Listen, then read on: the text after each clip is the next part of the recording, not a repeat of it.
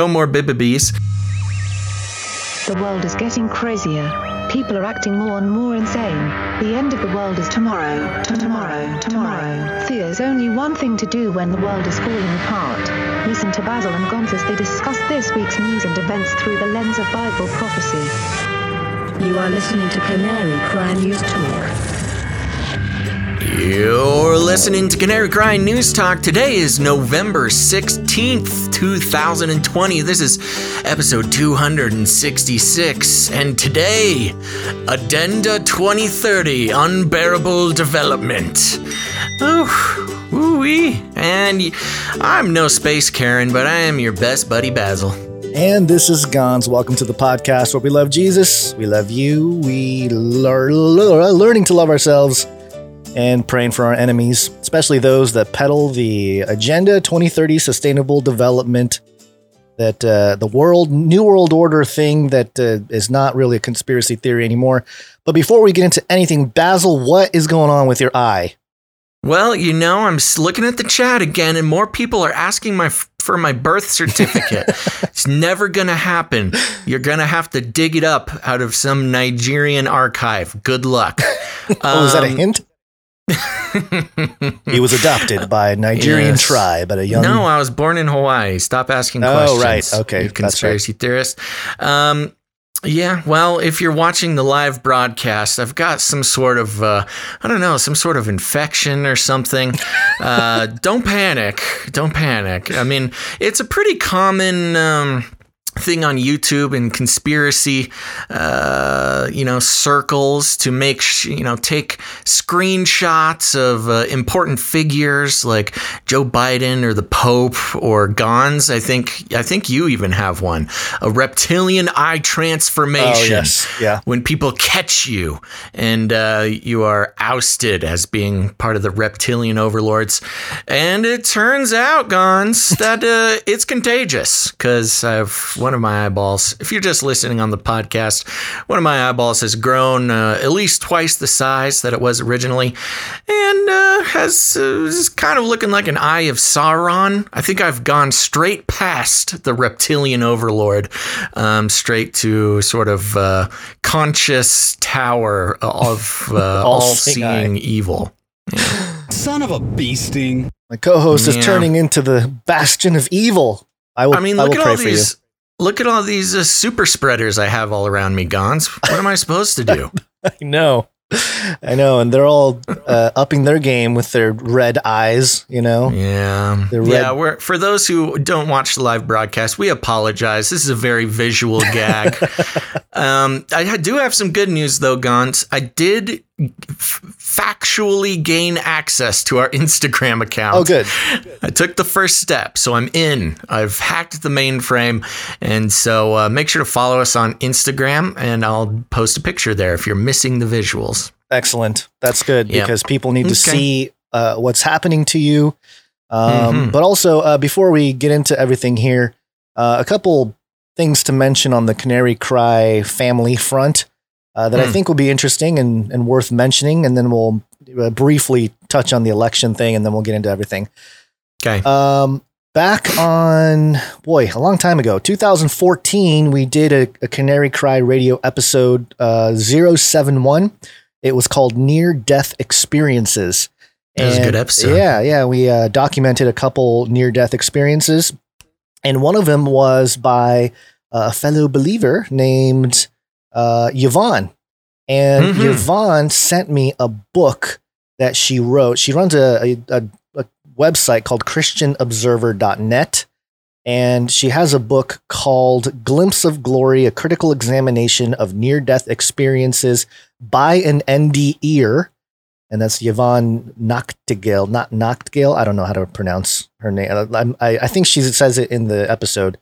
But yeah, and I was pleasantly surprised to see, I don't deserve this. In the cover, in the sort of the thank you section, I guess I don't have it on the sample version here on Amazon, but she mentions my name as like a dedicated to. So I don't deserve it, but thank you so much, Yvonne. I received the book, nice. And I was skimming through it, and part of it is the NDE experience. For those of you who don't know, she had a brain tumor and she had a huge surgery. She has this huge scar on the back of her neck. And during the whole experience, she had an NDE, and it's quite compelling. But then she goes into all kinds of theology stuff and eschatology stuff and exposing everything, from Zionists to evangelicals. I mean, she doesn't really hold back. She really goes after everybody. Equal opportunity offender. Yeah. So, check it out if you haven't. Both the episode, Near-Death Experiences, episode 71 from 2014. That's crazy. And the book, Glimpse of Glory by Yvonne Nachtigall. Oh my gosh. She's gonna yell at me because I mispronounced her last name. Nachtigall. Yeah. Yvonne. I just call her Yvonne. Yeah. Sister Yvonne. Yeah. Well, Yvonne's all over the place. I see her popping up on all sorts of our stuff. So yeah, that's great. Hey, where's my PDF? Yeah. I'll send you a PDF. Thanks. Once I scan it. Oh, did you get a hardcover? I did. Oh my gosh. It's a hardcover, yeah. Lucky day. I know. Okay. Had a handwritten note in there. It was very nice. So there you go. Go check it out, everybody. Yep. Thank you to Yvonne. And one more thing. So in episode 93, this was back in this excited me so much. May of 2015, we published a Canary Cry radio episode called War Stories with Byron Rogers. And this episode, we relive his time in Afghanistan. I believe it was Afghanistan. And it's pretty crazy. He got blown up twice, basically. Yeah. And it's one of these crazy war stories, like a real life war story, not video games, but the video games came a-calling, Basil. And Byron is on the cover of Call of Duty Black Ops Cold War. This is so cool. That's him. I've been bragging about this to my homies. Yeah. And this has gotten me a lot of street cred. Yeah, that is him. Say. He's looking pretty cool. Is he an actual character? He has to be. He has to be. I think he said he got scanned and whatever. So oh my gosh, that is so cool. Well, maybe I have something to play on Twitch now. I can play with or as our good friend of the family, Byron Rogers. Yeah, and it's funny. He has this ginormous gun that he's holding in this shot. He's so strong. Yeah. And that's it's funny because that's not far from the truth. Mm-hmm. Like I remember hanging out with him one day. And he brought in what looked like a guitar case. It was like, hey, check this out. And I was thinking like, oh, he got a new instrument. It was an instrument, a killing instrument. An instrument of destruction. I was like, is this legal? Like, how do you even have this in your living room? But anyway, he's one of these guys. A lot of things are legal for Byron that are not legal for normal people. Yeah. But so there you go. One of our own guests.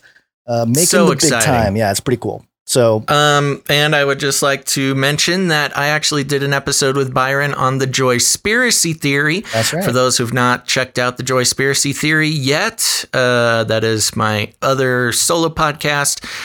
Episode 10 was Byron Rogers. So go check it out there. We go through a lot of his military experiences, but just sort of a more broad life experience, as well as, supernatural stuff and testimony stuff. So it's really cool. Through the Canary Cry family of products, you can learn a lot about this guy. Yeah, it's pretty interesting how that worked it's out. Awesome. But it's pretty cool to see Byron, get to that level there. What else was there? I think that's it for just basic Canary Cry family stuff. Family update. Update. And do you want to briefly mention anything about the election?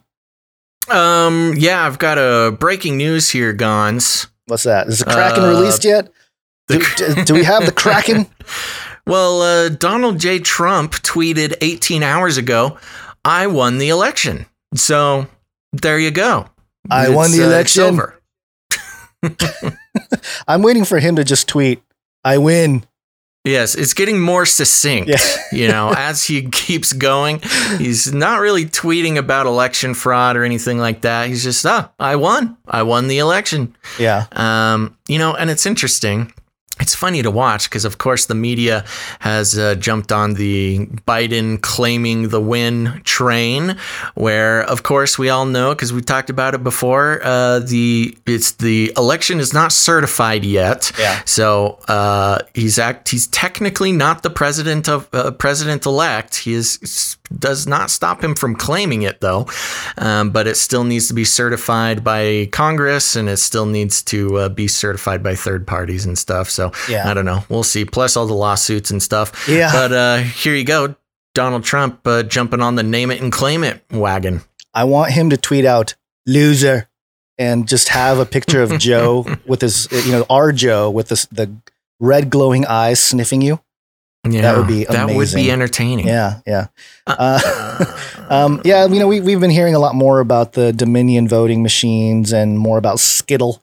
And, we'll see. And this is why I'm loving it. We're waiting. We're getting more information. Some more certified information is coming out. So there will definitely be more to talk about that soon. Where's the Kraken? I'm waiting for the Kraken. What are you talking about, the Kraken? You don't know about the Kraken? No, what's the Kraken? Oh my gosh. The lawyer, now I got to look it up. I forget the name of the lawyer now. She went on Fox or something and she was like, I'm releasing all the information. We have enough evidence for voter fraud. And she said, I'm releasing the Kraken. Oh, I missed that part. Oh, you missed it? That was like all over the place. Oh, that's fun. Sidney Powell threatens to, quote, release the Kraken against Dominion vote fraud. So there you go. Wow. That was a quote that went viral in a little clip over the weekend. It's so funny because that's from Pirates of the Caribbean. I know.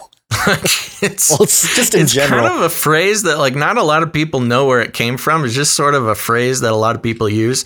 It's from Pirates of the Caribbean 2, I think. Yeah, 1. But in general, a Kraken is a sea monster. From. Yeah, of course. But release the Kraken. Yeah, the phrase. Yeah. Yes. Yeah. Okay. We'll see what happens there. I mean, I'm interested. I'll keep my ears and eyes out for anything that happens. But as of now, it's difficult because it'll be a really big letdown if all these people on the right don't get some kind of resolution here with all of this. I am being corrected in the chat. It's from Clash of the Titans. Clash of the Titans. Yeah. Fix yourself. Don't they do that in Pirates of the Caribbean too? They have a big, gong or something on the boat and anyways. Okay. Sorry. Your Eye of Sauron is messing up your brain. I know, but I'm back in the VR today. It feels much better. I'm much more focused. Uh-huh. Speaking of releasing the Kraken, Gons, stick this in your Kraken. It's time for the Flippy update. Wait, before we do that, sorry, great setup. But before we do I set that up so good. I know you did. I do want to give homage to David, who sent us the voter fraud jingle. And so my question is very direct: is voting by mail secure? No. There you go. It's worth it now.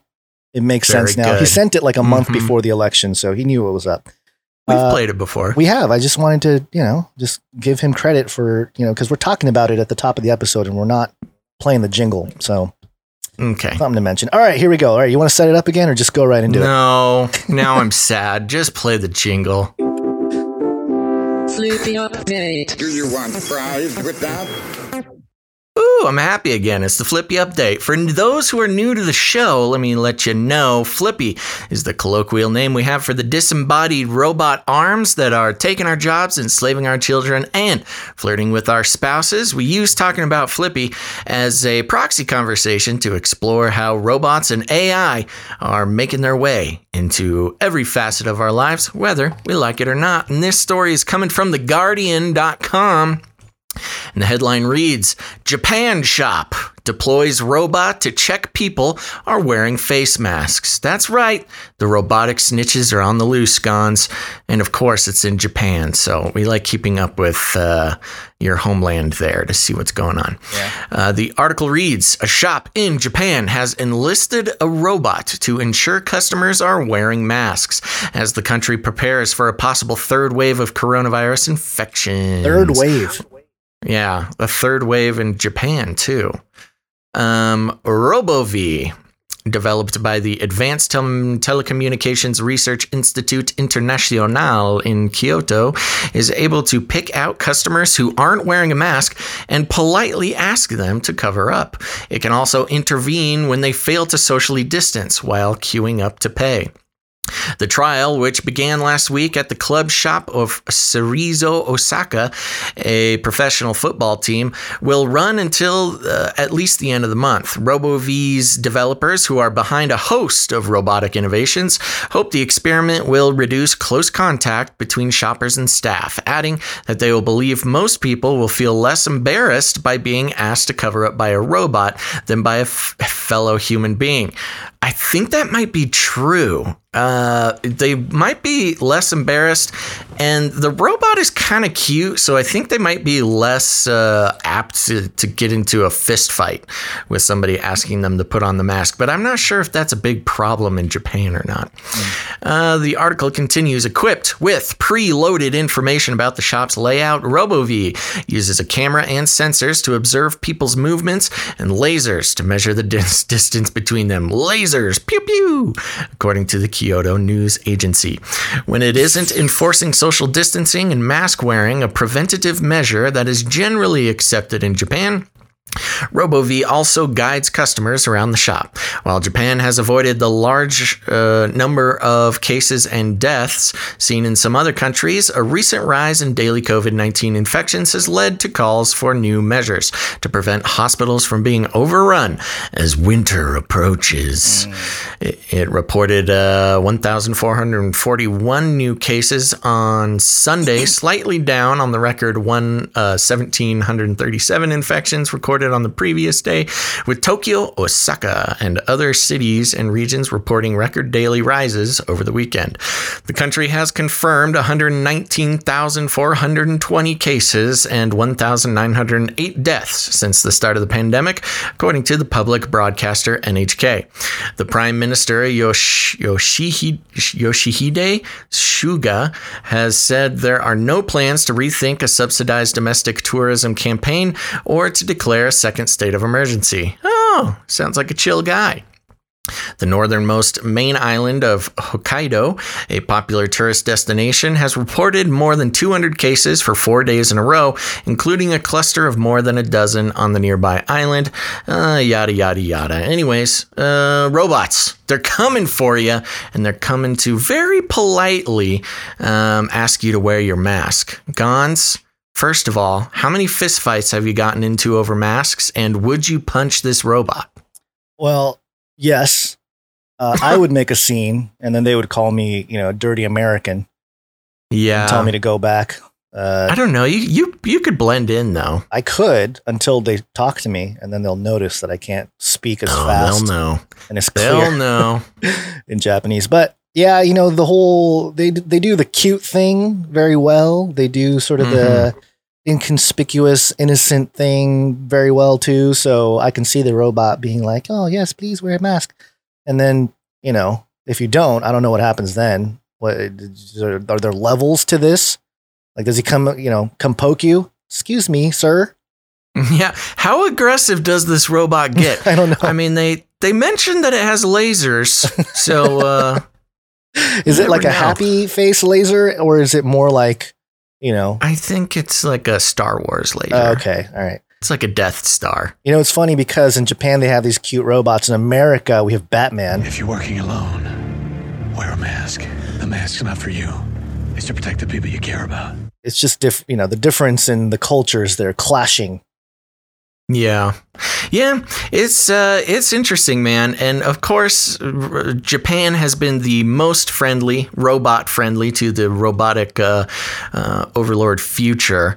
But I think this is an interesting, again, it's all this sort of social manipulation stuff to get a little bit more, serious or clinical about it. We've been talking about the interactions between robots and humans and what the social manipulation sort of landscape looks like.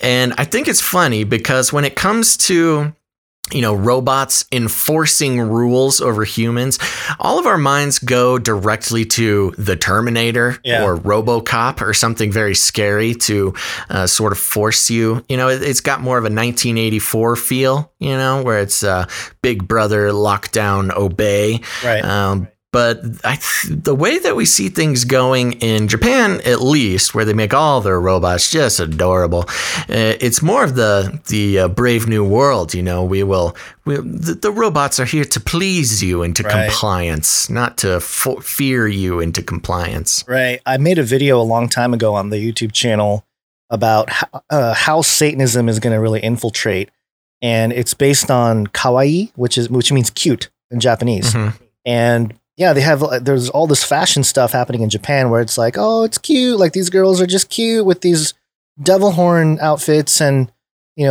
dark eyeshadow makeup. It's cute, and it's all just looks innocent. But then you're like, wait a minute, this isn't innocent. This is like straight satanic. Dressing up like a spooky demon, a cute spooky demon. Yeah, cute demon. So that's not surprising in Japan. Go ahead. Freethinker in the YouTube chat is mentioning start learning how to build EMP devices. Not to give anything away, but I'm not suggesting anybody do this, but someone could if they wanted to. I've heard on the grapevine, there's some very interesting tutorials on how to make fairly decent handheld EMP devices that could just zap this little fella into a coma, giving you a chance to escape. It needs to be the size of a pen or something, so it's inconspicuous. You can't bust out, like in the movies, a giant. I saw this pretty good. Well, I've seen one that is about the size of a flashlight. Well, in fact, it's built into a flashlight because this was a DIY guy who made it, and he was able to take out medium-sized electronics with a flashlight-sized EMP device. And from what I can gather, they're pretty simple to create, but there is a really big chance of zapping yourself while building it. So you really need to be careful and know what you're doing. I want to be way more chill. I want something like a glove, where I can go over and just touch the robot on the shoulder and it just powers down, way more inconspicuous. It's just kind of like, oh, he has the touch and the robots will fear you. Yeah. That's what I'm thinking. Okay. You're more, you're more guns blazing, Mad Max, giant mech, and I'm more like, I'm gonna like Jedi mind trick. Yeah. So anyway, all right, good stuff. Good flippy update. Okay. It's funny. Japan pops up a few times in this episode, so keep an eye on Japan. There. The lesson here is be more wary of cute robots than scary robots. Yeah. Well, scary robots too. And Japan has the giant mech that's walking. So yeah, it's all robots everywhere in Japan. All right, some brief updates. We interrupt this broadcast to give you a brief update. By the end of this timely interruption, you will be thoroughly updated. 33 is the number of completion of the Great War.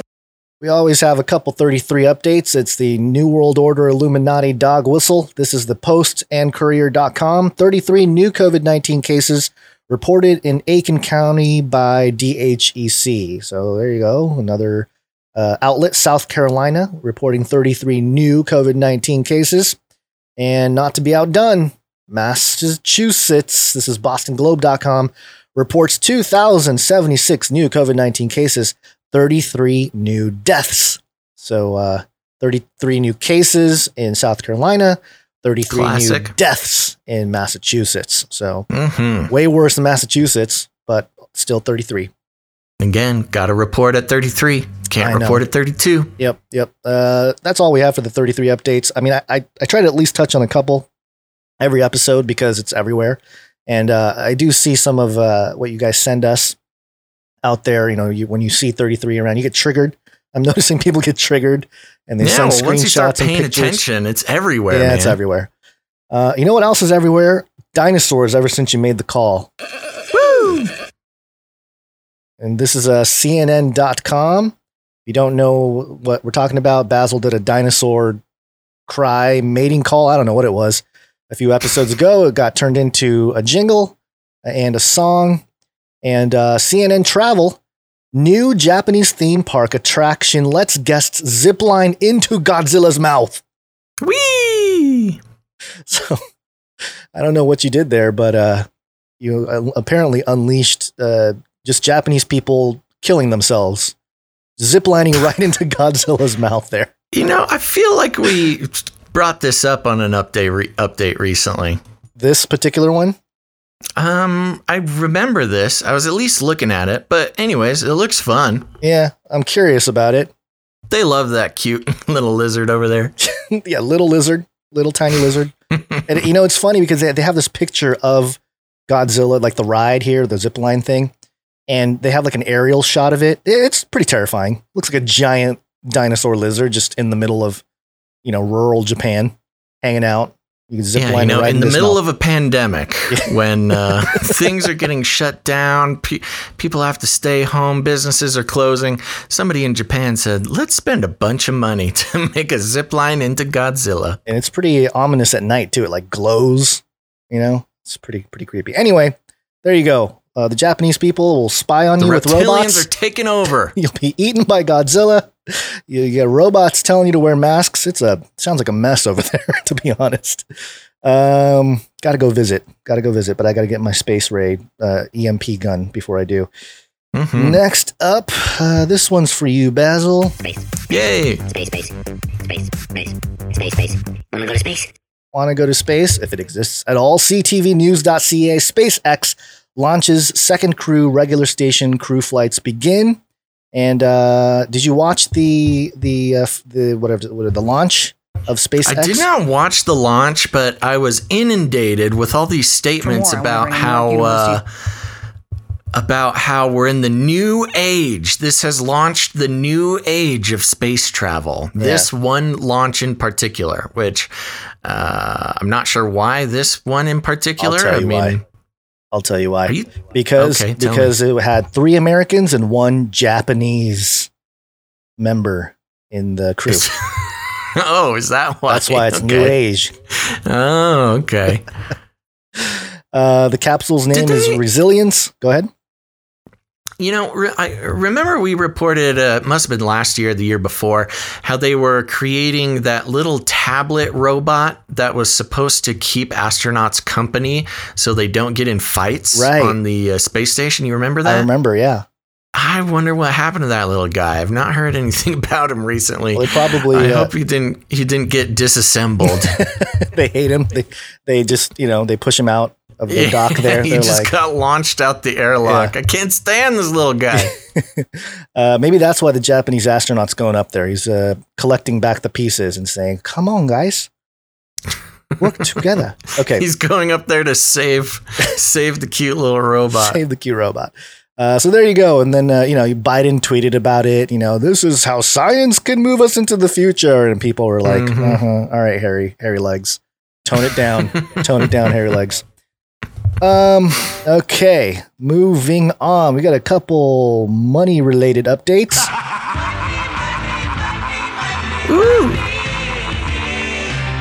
It's been a while since we've heard that jingle. Yeah. This is MSN.com. Actually, it was a Bloomberg article. It's a few days old now. The argument to tax work-from-home benefits. Oh, I know. My gosh, this is crazy. And I'll read a couple sentences here. Choosing to earn a living from home once the pandemic ends is a privilege that you should pay for, according to strategists from Deutsche Bank AG's research arm. It's a privilege we're forcing you to take advantage of. Yeah. Well, they say once it ends, but, once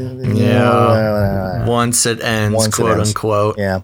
And I thought I had something else highlighted. I guess I don't, but basically their Deutsche Bank research undertook a survey to examine the major global shift towards remote work, blah, blah, blah. Basically, they want to tax you from, just because you work from home, because it's a privilege. It's quote, working from home will be part of the new normal well after the pandemic has passed. The strategist led by Luke Templeman wrote in a note, we argue that remote workers should pay a tax for the privilege. Oh my gosh. So so now people are going to have white privilege and stay-at-home privilege. Work from home privilege. Yeah. Yeah, and the crazy thing about it is this is really coming from the result that, if less people are driving cars or less people are riding the subway or buses, if you have that in your area, if you're driving less cars, you're buying less gas, which means you're paying less gas tax money on the gas. Yeah. And kind of similar, built-in costs to any travel, really, unless you're on a bike, baby. Woo! But so, if you're not paying your fair share by driving with gasoline and killing the planet, we couldn't possibly reward you for not. Now, I'm of course speaking from the point of view from tax-hungry, global warming enthusiasts in the government. But yeah, no, you can't let people slip by without paying their quote-unquote fair share. And that if Biden does make it to the White House, he'll just be ecstatic. He loves taxes. I know. It reminds me of a song by Stevie Ray Vaughan. Actually, I think he covered it. Blues guitarist, one of my favorite blues guitarists of all time. Mm-hmm. And he had a song called Tax Man. And there's a part where he says, if you drive a car, I'll tax the street. If you try to sit, I'll tax your seat. If you get too cold, I'll tax your heat. If you try to walk, I'll tax your feet. Kind of reminds me of that. It's just like anything, any way you do anything, whatever, you're going to get taxed. So that's something to keep in mind. Be excited. For the privilege of being forced to work from home. You know what's funny, too, about this story? It's being pushed by Deutsche Bank. Like, of all the people that should be pushing for taxes, Deutsche Bank, get out of here. Why? Because they're like one of the worst central bank corrupt entities out there. Oh, well, that's exactly why they do support taxes. I know, but it's just... That's more of a reason to get out of here and buy Bitcoin, apparently, because our next story has to do with it. Bitcoin go to moon. Whee! And Basil, you and I made some predictions several episodes ago now, several months ago. And I think you said 150K. I think I said 250K. Mm-hmm. We may have been lowballing it because according to Citibank, this is not some fringy crazy person. Coindesk.com Citibank analyst says Bitcoin can pass $300,000 by December 2021. That's next year. Very soon. That's like crazy. Really soon. And that would be like 20x from where we are now. I mean, it's pumping right now. It's at 16,800 right now. It's gonna hit that all-time high. 10, 15, about 15x. Yeah. Is it 15 now? Oh yeah, it keeps going up. So I guess I got to redo the math. But that should make you feel a little bit better at buying the high right now. yeah. The 16,000 might seem cheap. Oh, gosh. But $300,000 per coin. And did you see the senator for Wyoming? I did. That was crazy. Yeah, let me try to find it real quick because that's another level of Bitcoin in the public, conversation, if you will. Well, that's been part of the big thing happening the past year. I would say really, maybe year and a half or so. There was the big crypto boom in 2016, which saw, rises and an eventual pretty drastic fall after that a lot of people got pretty perturbed over. But we're back up. We're getting close to late 2016 prices. 2017. Yeah. Sorry. 2017 prices. And a lot of this, I mean, of course, since 2017, we've had institutional money buy up a bunch of Bitcoin, a bunch of the big banks and financial products companies. But now we have actual politicians talking about it, which really we haven't seen too much of. No, this is Cynthia Marie Loomis. She's a Republican and the first female Senate to represent the state of Wyoming. Well, this one very interesting. You're the first senator to own Bitcoin. I'm going to be fully transparent here and say I'm not well versed in Bitcoin, but I know that there are a couple people who believe, yes, you should be an advocate for this type of currency. And then advocate. Oh, it's loading. Why is it loading? people who are raising some concerns that this could be a front for money laundering or for some sort of tax evasion. Where do you stand? Oh, please. Do you hope to bring Bitcoin into the national conversation? I do hope to bring Bitcoin into the national conversation.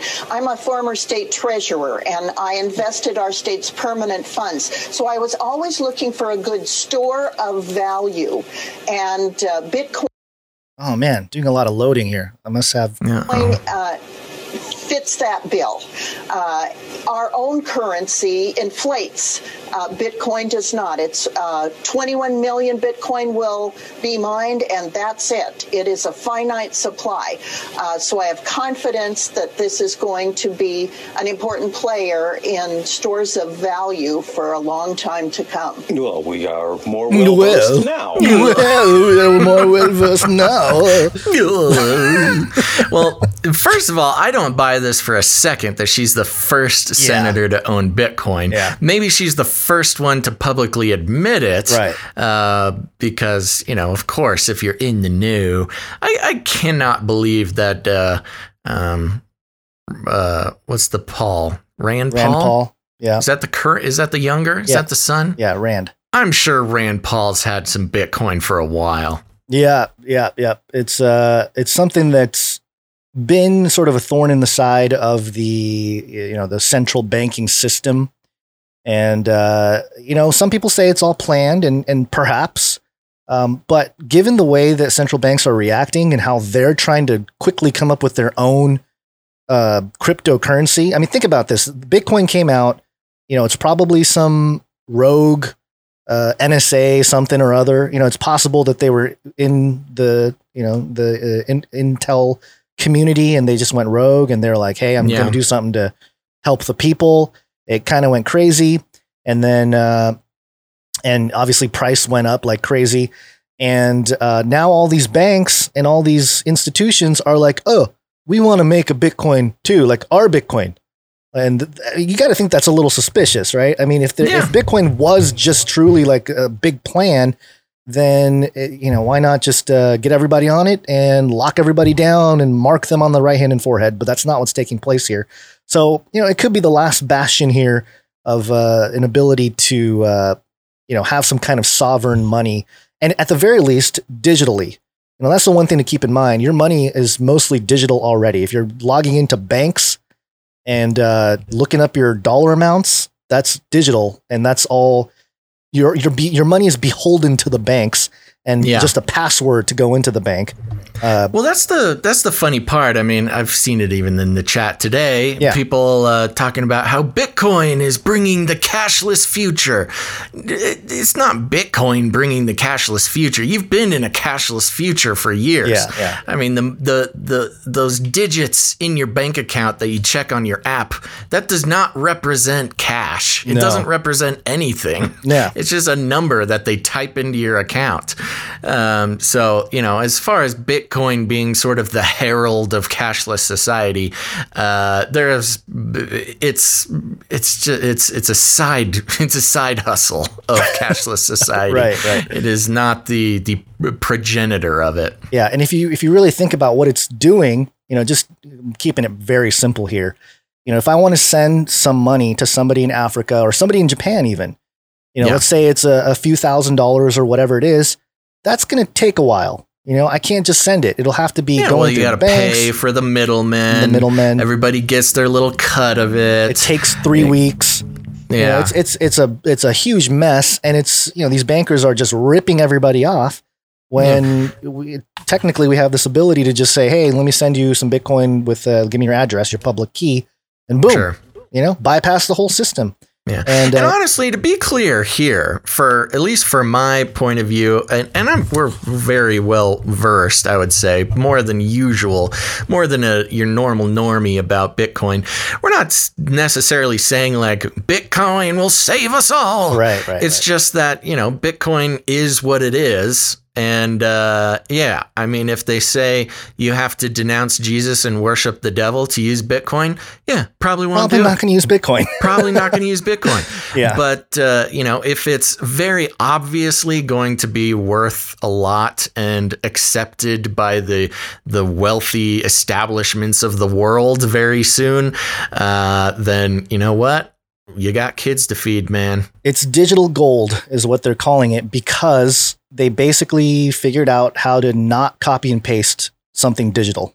That's the big breakthrough that Bitcoin figured out was. Which is funny. I mean, it's a very simple concept that Bitcoin is founded on, but it gets all mixed up in all this economic jargon. Yeah. Really, all Bitcoin did was in 2008 release a way to have a digital item that you can't copy and paste. Yep. And that's what a Bitcoin is. Yep. It's just a digital item. Stop promoting Bitcoin, Basil. Can't be replicated. It's a very simple thing. And, you got to be a little tech savvy to see why that's so revolutionary. Yeah. But that's okay. It almost seems like it's how digital Stop promoting Bitcoin. Yeah. Wow, YouTube hates Bitcoin. That's crazy. Well, at least the chat here hates Bitcoin. You can hate Bitcoin if you want. That's okay. Yeah, I forgot what I was going to say now. Anyway, it doesn't matter. Well, the story being it's Citibank, a giant multinational banking corporation, thinks it's going to be worth $300K in a year. Yeah, so Fitzpatrick, who is Thomas Fitzpatrick, the global head of the company's CityFX Technicals Market Insight product, said, quote, where's the quote? Wait, hold on. Let me just read this. Fitzpatrick pointed to Bitcoin's weekly chart and used technical analysis to prior highs and lows to determine a target of $318,000 by December 2021. Quote, this kind of technical analysis is of little value, Classic Macro commented on his tweet. There's no edge in guessing targets so far in time with TA. Well, all right. Yeah, I mean, the stock to flow models, there's all kinds of models saying that Bitcoin's going to go over $100,000 in the next few years here, in the next cycle. And we'll see what happens with the price, blow off top. But that's if you're thinking about it in dollars. If Bitcoin becomes the world reserve currency, then everyone's going to be talking about how many Satoshis they have and not in dollars. You're not even going to talk in, So you're not even going to talk in Bitcoin. You're going to talk in Satoshis. You're going to be talking in Satoshis. So that's a whole different rabbit trail. Let's move on. I'm tired of people being angry about Bitcoin. The corn, that's what they call it, the Bitcoin. A new world order can emerge. Okay, so this is Trudeau over in Canada. Oh yeah, we gotta give credit to all of our Canadian listeners because you guys came out of the woodwork to let us know about this. I did a quick edit on the actual original video because it reminded me of the father in the movie called Equilibrium, circa 2002. Which apparently nobody else remembered. Nobody watched Equilibrium? The movie. I don't remember the father. You don't remember the father? Okay. Well, anyway, Equilibrium has a scene where the father who appears on screen is talking about how the council chose him. And anyway, I spliced it into the Trudeau clip. So here it is. The council simply elected me to pursue building back better, reaching the 2030 agenda for sustainable development and the SDGs. This pandemic has provided an opportunity for a reset, to reimagine economic systems that actually address global challenges like extreme poverty, inequality, and climate change. The council simply... Very good. Trudeau, obvious. I mean, we've been keeping an eye on Trudeau. We don't do a whole lot of reporting on Trudeau, but he is really a snake in the grass for a lot of reasons. At least if my Canadian analysts are to be believed. He's one of these guys. He's all 100% bought into the globalism thing. Of course, Canada still technically a Commonwealth under the Queen. Yes, so you got your own things to deal with there. But he's one of these things, SJW, eco-warrior type of guy. But at the same time, will sort of backhandedly make humongous corporate, oil deals that totally I'm trying to use nice words here, but Canadians are very unhappy with what, I mean, he's selling out his country in a lot of ways. Yeah. There's that big oil pipeline deal that he did behind everybody's back while he was outwardly talking about how, we need to fix the environment and every Canadian needs to sacrifice to save our world. When the official science, quote unquote, official science of climate change has Canada at like almost experiencing none of the effects. It's like the least affected place in the world by, according to the climate scientists. And yet they're taking some of the most extreme precautions. Yeah. So there you go. Thanks to Trudeau. And this little clip was great. He pretty much hit every single buzzword. I know. So this is I have a video here that I published back in September of 2015. So over 5 years ago. And it was called 2030 Agenda. The Pope ushers in the New World Order Sustainable Development. And in the video, I talk about how the Pope came to New York at the UN Council there, announced the 2030 Agenda and announced this whole thing. And, a lot of people were like, oh, it's a conspiracy theory. It's craziness if you want to think that they're trying to establish a global governance here and, all that kind of stuff. Right. And then Trudeau, in like 20 seconds, mentions every key trigger word that would, suggest that this is some kind of like one world government system. He says Build Back Better. He says Agenda 2030. He says SDG, which is Sustainable Development Goals, and the Great Reset, and climate change and all that. But he literally in like 20 seconds he says everything. And for anybody who's a skeptic of this one world government type of thing, well, there you go. And plus, if you're talking to some normie friends. And you especially like if they're Biden supporters, and you can say, "Hey, Biden's for a one world government," and they'll say, "No, he's not. He's not for a one world government." Well, listen to one of his first tweets was like, "We're going to build back better," and one of the first things Trudeau says here is "Build back better." What do you got here? You got stuff popping up on my screen? Yeah, here? This is just a fun collection of Trudeau's blackface appearances. I thought as long as we're talking about Trudeau, we can't talk about him without showing him in blackface. Yeah. I'll let you just pop that on. Yeah. It's a link. Yeah, there you go. There's your liberal savior, Canada. Yeah, and another thing to mention about the Sustainable Development Goals, and I've mentioned this so many times, but they have, if you go to their website, un.org, they have all these Sustainable Development Goals on there. And, you can go through all of these, I think it's 17 goals they have. Climate action, life below water, reduce inequalities, blah, blah, blah. They got the whole deal. Life below water. That sounds fun. Yeah. Is that a threat? I think it's, taking care of the fish kind of thing. Like Gungan. Oh, it's not Gungan bubble cities? No, but although that could be. There's a reference for all you Star Wars fans. Yeah, that's. Misa remembered Gungan bubble cities. The most annoying character in all of Star Wars history. But yeah, you go to this website and they have these clickable targets and goals here. And I always point these out because it's you just think logically about this, and it's like, how in the world are they planning to do this? So 16, the target 16 has to do with peace, justice, and strong institutions. And they have points here. 16.1, significantly reduce all forms of violence and related death rates everywhere. So, okay, how are you going to do that? Like, what is their little plan to reduce violence and related death rates, especially when all of their agendas are, sparking more violence? 16.2, end abuse, exploitation, trafficking, and all forms of violence and torture of children. This one really jumped out at me back then. Yikes. Yeah, because it's like, okay, what do you mean? Are you going to start tracking every child? And so, the Netanyahu, let's microchip every kid type of thing starts to make sense when they're talking about, hey, yeah, we got to take care of the trafficking situation. And this speaks into the whole QAnon thing, right? A lot of QAnon folks you would Yeah, you would hope so. Yeah, because, the QAnon guys were like, hey, Trump's taking down the pedo ring and the trafficking and all that. Well, great. How do we know it's not going to continue or come back or whatever? And are you on board with target or goal 16 of the UN 2030 agenda? So you got to be careful what you're wishing for. The other one I want to point out is develop effective, accountable, and transparent institutions at all levels. Does that include the UN?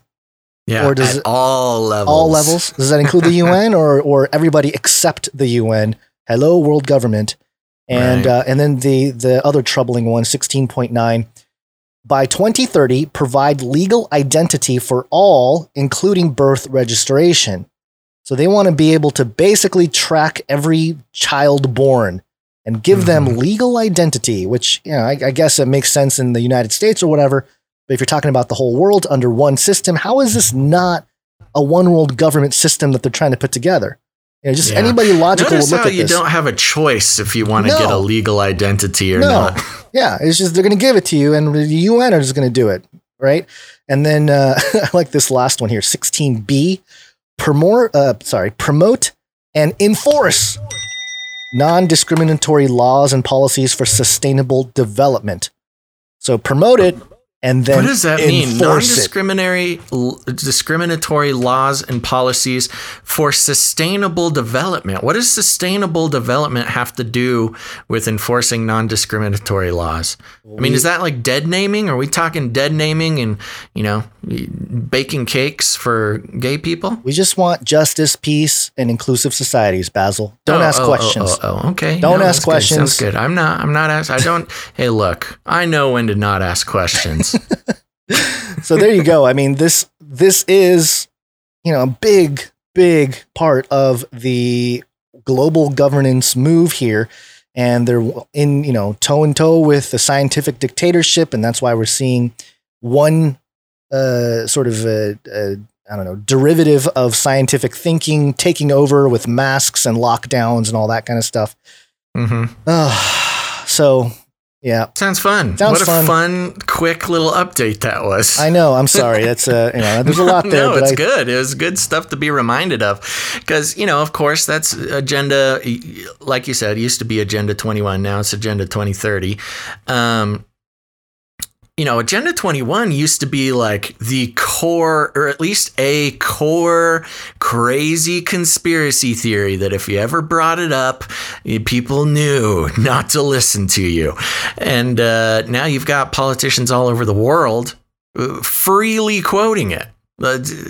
As if it's been the plan the whole time, and how could we possibly question it? Yeah. And that's the beautiful manipulation that we've been seeing over, frankly, the past, I think 12 months has been the sort of hottest flame of that manipulation happening right in front of our eyes. Yeah, and the mainstream are always going to label or frame people like us that are talking about it as right-wing conspiracy theorists. Because there have been articles, and I don't have racists. Racists, yeah. And I've had people say, nationalists. You're a fascist. You're a nationalist. And my whole thing is like, okay, you can maybe label people that are like pro-America as nationalists, but what's wrong with promoting a nation that has a lot more freedoms than other nations? Like, I don't understand. It's racist, Gons. It's racist. It's racist. Nothing is better than anything. Nothing is better according than to the all world. The same. We don't have, I don't have the article in front of me, but there was another article basically saying that the reason why, trying to claim, like, on no uncertain terms here, that the 2030 agenda is not some kind of plan to make a one world government. They categorically state, no, we are not trying to create a one world government. And it's like, really? And they don't explain themselves. They just say, we're not trying to do it. Anyone who says they are conspiracy theorists, right wing, whatever. Well, that's a good point, though, because when it comes to the one world government, the structure, when you're talking about like a literal structure, like there is a world in which, yes, it doesn't the names of countries and local governments of those nations, of course will exist and continue to operate in the way they are. But a one world government, whether it is or is not called like the government of Earth, government in the definition of the word is simply just an organization that governs. Right. And so, UN is the United Nations is in a way already a one world government type of institution, or at least they strive to be. Doesn't mean it's going to say UN on your tax return. Right. But if there's an organizing institution above your nation, that your nation no longer has autonomy over certain sectors of its governance, like we're seeing with a lot of, especially Canada being maybe the closest prime example to us, Gonzo. But, of course, there's nations all over the world folding to the similar pressures. And they directly talk about conceding to UN governance in many different ways. Yeah. And so, we're all, in a way, already under a one world government of sorts, and not just with the UN, but even the sort of economic web, the global economy. Everything responds to the global economy, and the economic forces that make up the mass of the global economy could be considered, if you're doing some translation, as a one world government. Yeah, and I think it's going to become when people realize it, is when the military arm is unleashed upon the world. Well, ain't that the truth? Yep. So that'll be when people realize in America anyway, and maybe some other countries, that they were serious about this, especially if there's some disagreement, for example, with an election or something, and one side says, well, we need world police to come in to take care of Trump, make sure he gets out of office. And wow, now you have, people talk about a civil war, and it's like, kind of. It's there's very interesting rumblings going on. Now I couldn't I couldn't certify this evidence, but, there was rumblings going on that, in the big DNC meetings that were taking place before the election, they were talking about calling on the UN to aid with military force to force Trump out of the White House. Now, that is leaning pretty far into, sort of not circumstantial evidence, but unverified evidence that I couldn't quite find the video proof of, but there were people talking about it. Yeah. And Canada has some plans to get into some serious lockdowns and vaccinations and stuff. And that actually leads us to the next story here. The New World Order is here! That's right. The New World Order is here. Yep. We'll start with a tweet here. Oh, you're going to start with the tweet. Okay. Do you want to do the tweet second? This doesn't matter. The 9-second clip of Denmark, 9 days of protest over a new law that, quote, would be able to define groups of people who must be vaccinated. People who refuse the above can be coerced through physical detainment, with police allowed to assist. And Denmark and people in Denmark are not having it. They're out protesting, which is a great thing to see. But also, is it all futile? Well, it's interesting because there's other countries talking about the same thing, and you're not seeing similar response, which is why I am, as an American, an independently minded American, why I'm proud of Denmark. Yeah. Again, Dutch listeners, I know you're out there. Identify yourself. But, New Zealand had a very similar setup that they came out with. And for the most part, I have not seen much resistance from the New Zealanders. But let's go to the local.dk.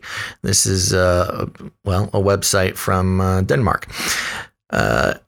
The headline is Explained. What is Denmark's proposed epidemic law and why is it being criticized? Oh, why could it possibly be criticized?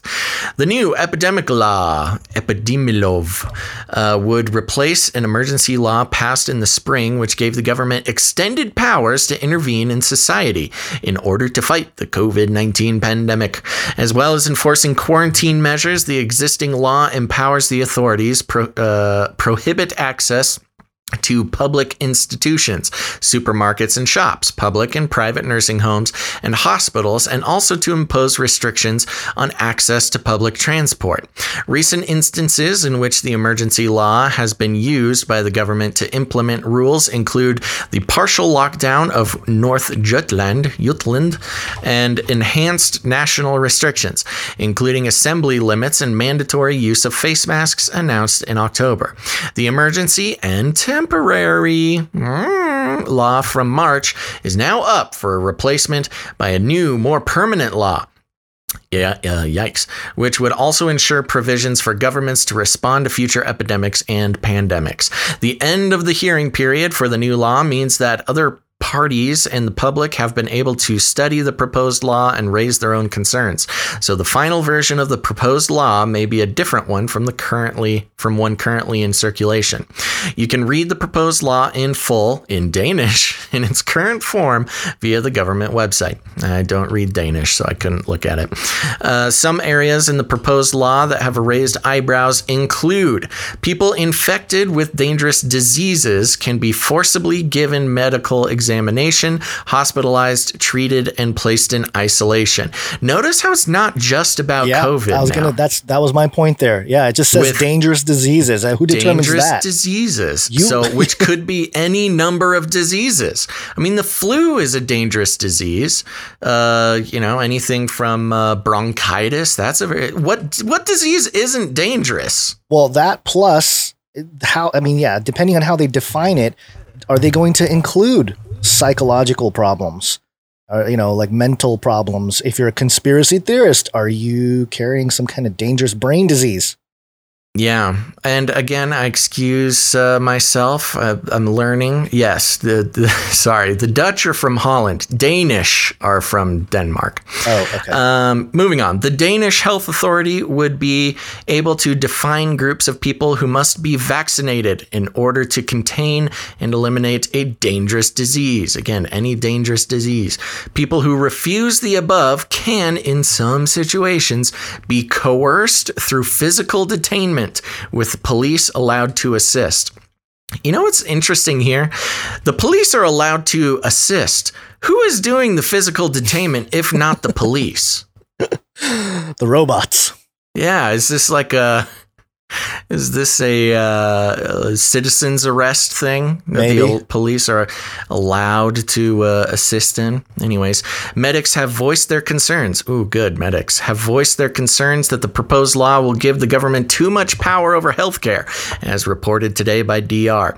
Quote, "We think these are regulations that go too far and ought to be changed," Camilla Rathke, head of the Danish Medical Association, told the broadcaster, adding that such power in the hands of authorities could feel as though it was, quote, overstepping boundaries for individual patients. The association believes that mandatory vaccination would be an absolute last resort and expressed its concern for patients' legal rights, DR writes. Additionally, the law leaves the decision of when a disease is dangerous enough to bring the epidemic law into use solely in the hands of the health minister. Oh, so gosh. one guy gets to make the decision when the disease is dangerous enough.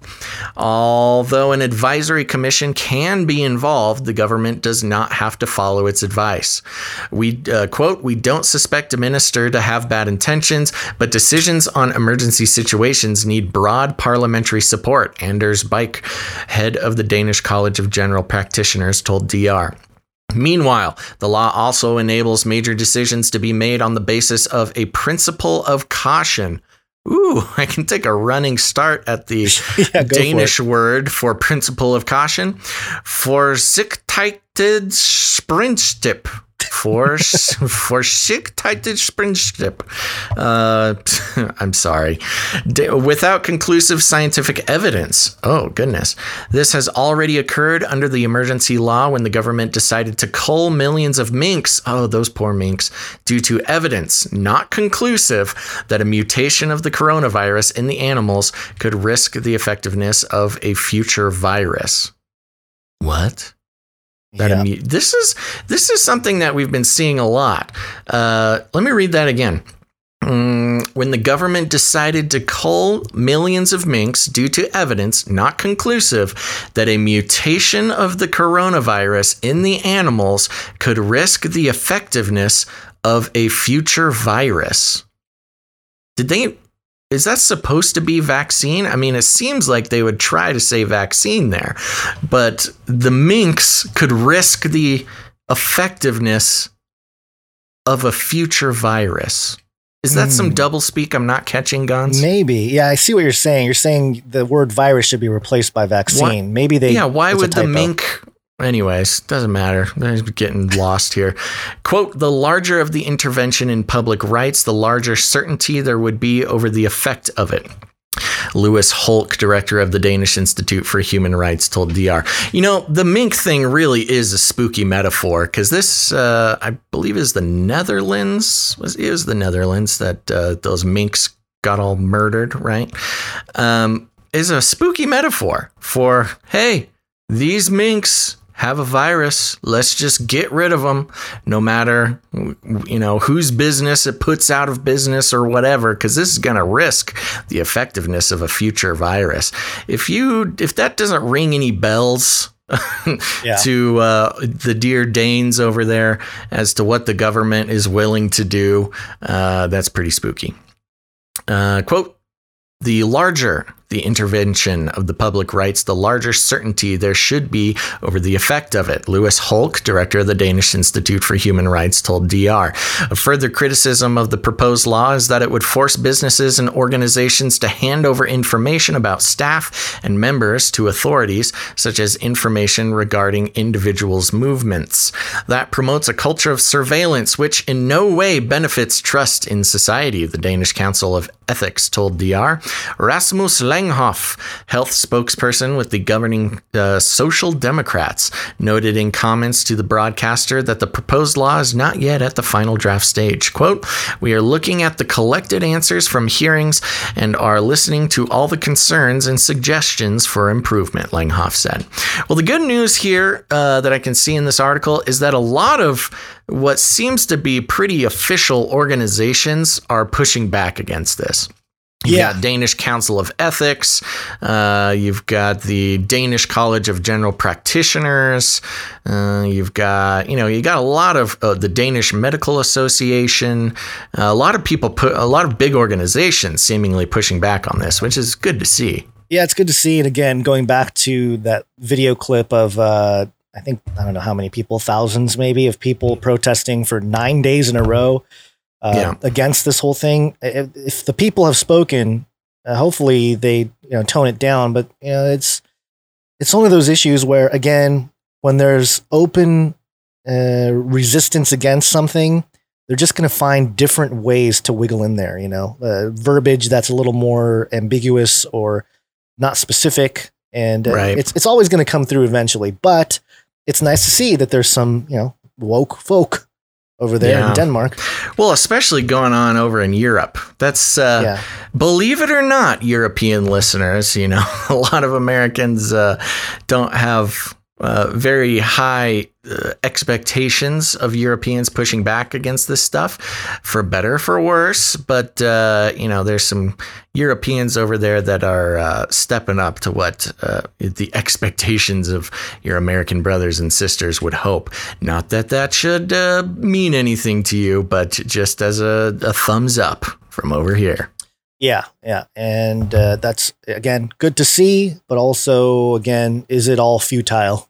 That's kind of the question, because it seems like it doesn't matter what people think because of this deadly virus that's, killing everybody, Basil. Have you noticed? It's killing everybody.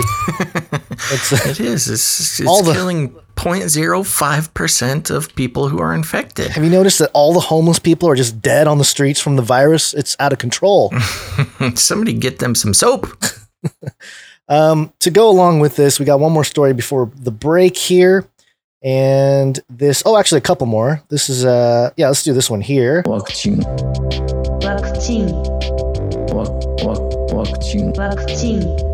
The wakching is the way the Japanese call vaccines because we were trying to avoid the algos there, but we kind of gave up on that with we don't care. Come get us. Come try to get us. Actually, I shouldn't say that because then you're not going to be able to find us on YouTube. This is NBCnews.com. COVID-19 vaccines may have potentially unpleasant side effects. Really? Oh, no. Yeah. Who would have guessed? Yeah, but you should take them anyway. Pfizer is expected to seek federal permission to release its COVID-19 vaccine by the end of November, a move that holds promise for quelling the pandemic, but also sets up a tight time frame to make sure consumers understand what it will mean to get the shots. The vaccine and likely most others will require 2 doses to work, one on the forehead, one on the right hand. I'm just kidding. It doesn't say that, although it might as well. Injections that must be given weeks apart. Company protocols show. Scientists anticipate that the shot will cause enervating flu-like side effects. Enervating. What's that mean? I don't know. I'm going to look it up. Okay. Including sore arms, muscle aches, and fever that could last days and temporarily sideline some people from work or school. And even if a vaccine proves 90% effective, the rate Pfizer touted for its product, 1 in 10 recipients would still be vulnerable. Innovate to weaken or destroy the strength or vitality of. Okay. All right. Yikes. That means, at least in the short term, as population level immunity grows, people can't stop social distancing and throw away their masks. So slaves, stay on it. Left out so far in the push to develop vaccines with unprecedented speed has been a large-scale plan to communicate effectively about those issues in advance, said Saad Omer, director of the Yale Institute for Global Health. Quote, "You need to be ready," he said. Quote, "You can't look for communication materials the day after the vaccine is authorized." Omer, who declined to comment on reports that he's been considered for a post in the new administration of President-elect Joe Biden, called for the rollout of a robust messaging campaign based on the best scientific evidence about vaccine hesitancy and acceptance. The Centers for Disease Control and Prevention has created a strategy called Vaccinate with Confidence. Oh, good. But it lacks the necessary resource, Omer said. I'm sorry, but I can't. I love how they have to put together these communication programs, but then they say right here, it lacks the necessary resources, which means they don't have enough convincing information to push this idea of vaccinate with confidence. I know. Well, ain't that the darndest thing? We need to tell people to take the vaccine. What about a program called Vaccinate with Confidence? Oh, that's good. That's good. Let's put something together for that. Well, we need more resources. We can't quite do that yet. We don't have the info. Quote, "We need to communicate, and we need to communicate effectively, and we need to start planning for this now," he said. My gosh, he sounds like a villain. Yeah. Or is it a she? Maybe it's no, that's a different one. Such broad-based outreach will be necessary in a country where, as of mid-October, only half of Americans said they'd be willing to get a COVID-19 vaccine. Initial doses of any vaccine would be limited at first, but experts predict they may be widely available by the middle of next year, discussing potential side effects, early counter misinformation that overstates or distorts the risk. Quote, "The biggest tragedy would be if we have a safe and effective vaccine that people are hesitant to get," said Dr. If only we had a safe and effective vaccine. I know, the that truth would wants be to a come out. tragedy if it existed. The truth wants to come out so bad. It's hilarious.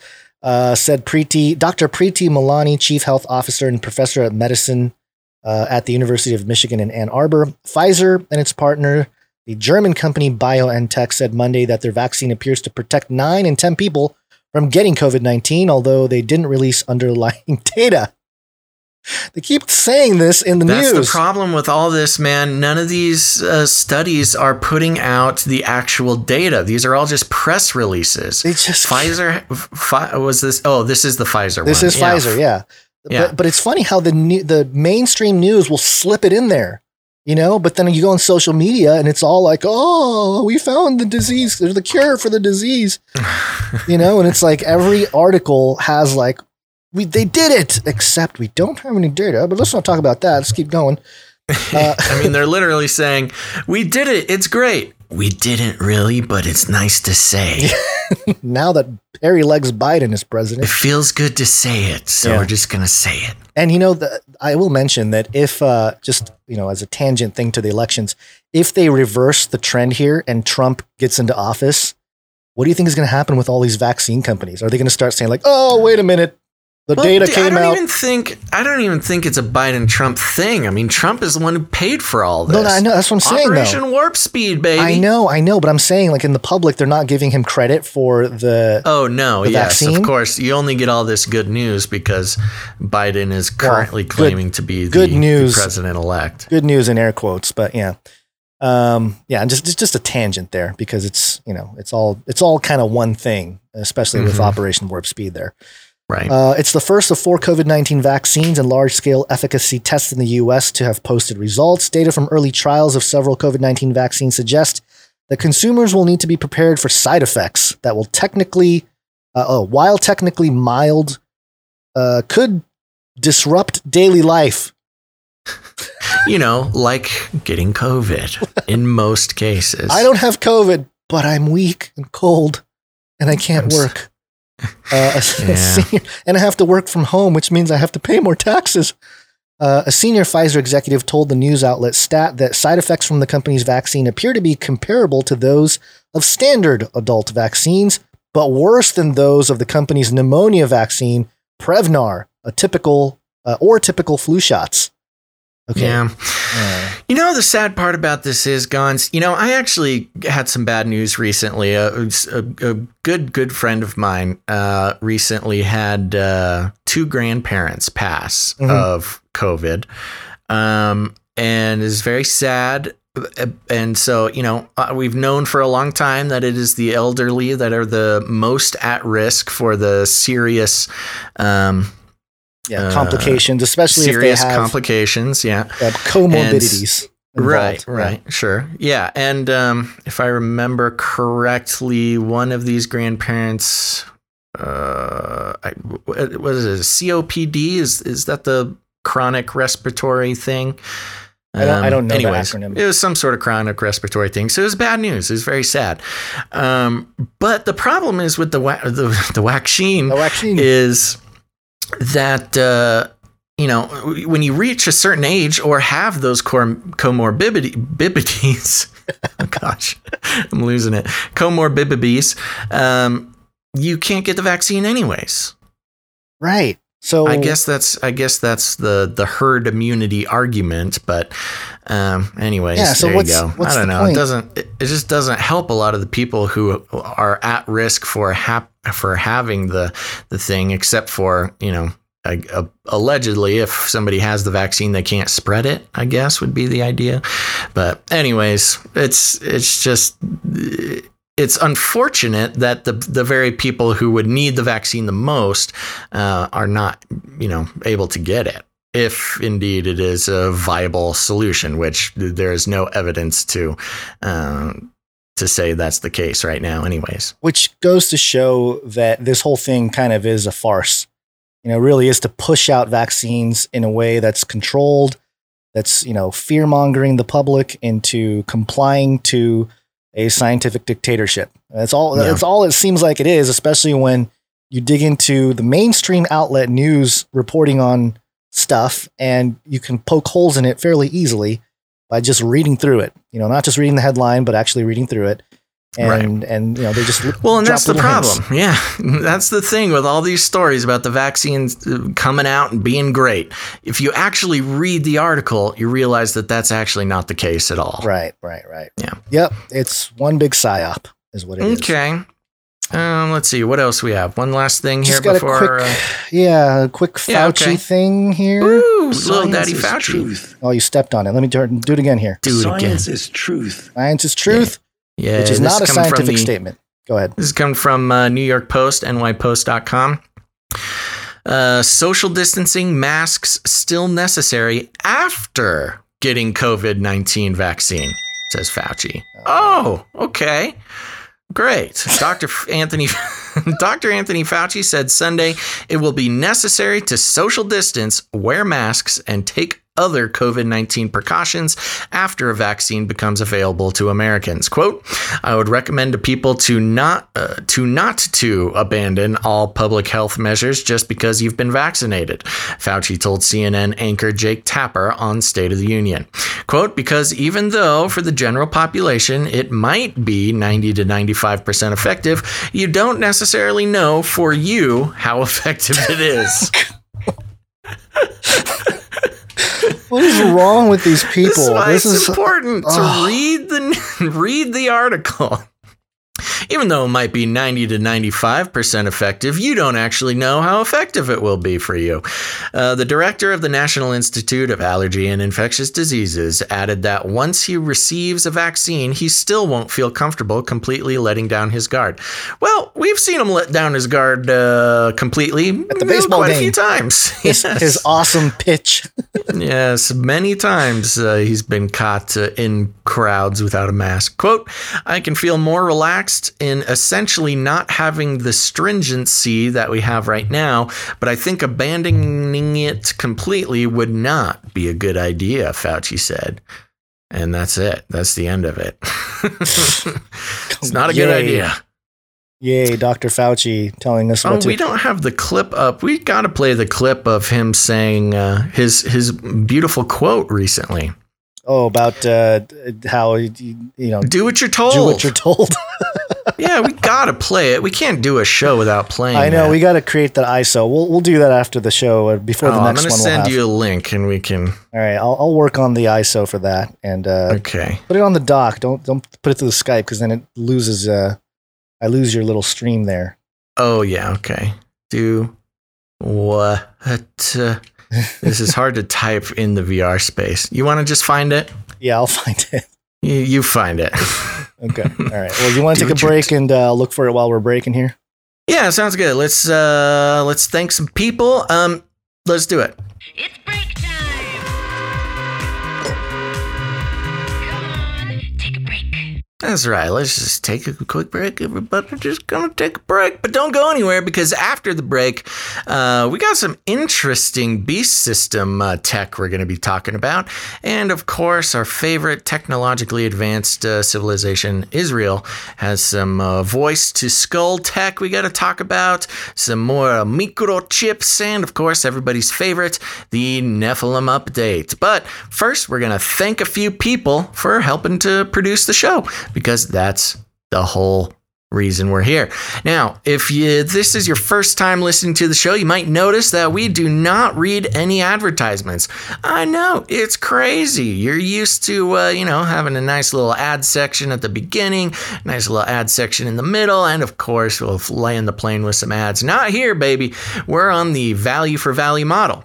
What does that mean? Well, essentially what it means is we put out a show, we do it for free, and if you get any value out of it, you have the opportunity to put some value back in, and that's the only way that we're able to keep doing the show, especially doing it 3 times a week. That's one of the great things about, the way that we do it, is most podcasts or shows, you'll get on there, you'll do an episode a week. That used to be the standard. Well, now there's just way too much going on. We got to do it 3 times a week, baby. And if you stop by, whether you watch the show live or you listen to the podcast version, if you get any value out of the show, now's your chance to put some value back in. And here's the thing. It's a very deliberate, very intentional decision that we've made, because not only is advertising all wrapped up in evil things like big data and privacy concerns, but it's also philosophically an issue, because it incentivizes creators like Gons and I to think of you, dear listener, not as a human being with a soul and a life to live and wants and needs and desires of the future, but as a commodity, as a piece of cattle to be loaded up and sold to a big corporation. You guys give your attention and your trust to us for a few hours a week. And we decided that turning around and selling that trust and that attention to a big corporation is just not the way to get a good night's sleep. We'd probably make more money if we did it that way. But at least this way, when we have to answer for our actions in the sweet by and by, we can stand up and say that we think we did the right thing. Before you go on, I just want to mention that it's because of our producers that we can sit here and call out the UN 2030 agenda for what it is. Right. Make fun of people like Daddy Fauci and call him out on his shenaniganry. Show Trudeau in his blackface. Call out Trudeau and his nonsense, because the outlets, the podcasts, the YouTube channels that are getting advertising money, that are promoting different products or whatever, they can't. It's not brand safe, baby. They can't do that. As soon as they do that, whatever Swiffer or whatever underwear company are going to be like, oh, sorry, we're in line with the scientists over with the Fauci crew, so we're going to have to pull the advertising deal with you. So that's why it's important for you producers out there to help us out and produce the show. That's right. One thing we can agree, we are not brand safe, and that should be a good thing. Yeah. And it's also, again, going back to the spirit of it, putting a value on a piece of media that you enjoy. If you're watching TV or something on Netflix or wherever, the value of that media is decided by big corporations, whether it be advertisers or the streaming company or something. They are the ones who decide what the value is of that product. And that just seems wrong. It shouldn't be some big corporation or advertisers deciding the value of news or analysis or edutainment or whatever you want to call it. And that's where you, dear listener, get to take the future by the horns. And it really comes down to a very simple principle, which is if enough producers decide that this show should keep going, the show will keep going. And if producers decide it's not worth keeping going, then it probably will stop going. And that's where you get to become a producer. And that's right, you are a producer. It's not just charity. It's not just donations. Just like the real world, if you pay to have a piece of media created, you are a producer of that show. You can put it on your LinkedIn, put it on your resume, and give them our email address, and we'll vouch for you. This is the real deal. And so, first of all, one of the easy ways to become a producer of the show is to head on over to patreon.com/CCNT. That's patreon.com/CCNT for Canary Cry News Talk. I will say, Gons, this is going to be, some people may be happy to hear, this will be a short producer segment. So, if you're one of the people who like to tune out during the producer segment, don't worry, it'll be quick. And our one and only producer over on Patreon is not a new producer, but an upgrading producer, which we're always very happy about. So thank you very much. And this is Producer Matthew. Thank you, Producer Matthew. Thank you very much, Producer Matthew. It's hard enough to get new producers, even harder to get producers to upgrade their support. So thank you very much, Producer Matthew. And that is it for the Patreon, Gons. Oh, we don't have the Canary Cry Radio Patreon? Oh, yes, we do. That's right. Okay, we do have another show called Canary Cry Radio. If you're looking for supplemental listening, you search Canary Cry Radio on your podcast catcher. There's 100 and some odd episodes of worldview clarifying interview style shows that you'll definitely want to check out. Everything from Nephilim to the New World Order to Byron Rogers, war stories, near-death experiences. Let's see, all sorts of good stuff. Check it out, Canary Cry Radio. And we have a Patreon called patreon.com/Canary Cry Radio. And we have a brand new producer over there. Gons, give a big round of applause to new producer Sandra. Thank you, Producer Sandra. Thank you very much, Producer Sandra. And I'm just doing one real quick check, to make sure nobody else came in during the show here, because sometimes people come in late. Nope. Okay. Now, if you don't like Patreon, that is okay. You did not need to do the Patreon. That's why we have canarycryradio.com/support. canarycryradio.com/support. That's right. canarycryradio.com/support is a great way to become a producer of the show. We've got PayPal options. You can do monthly producership, or if commitment is not your thing, you can come in with a one-time producership in any amount. Gonst, who do we have coming in on PayPal? On PayPal, we have producer Protector Bush.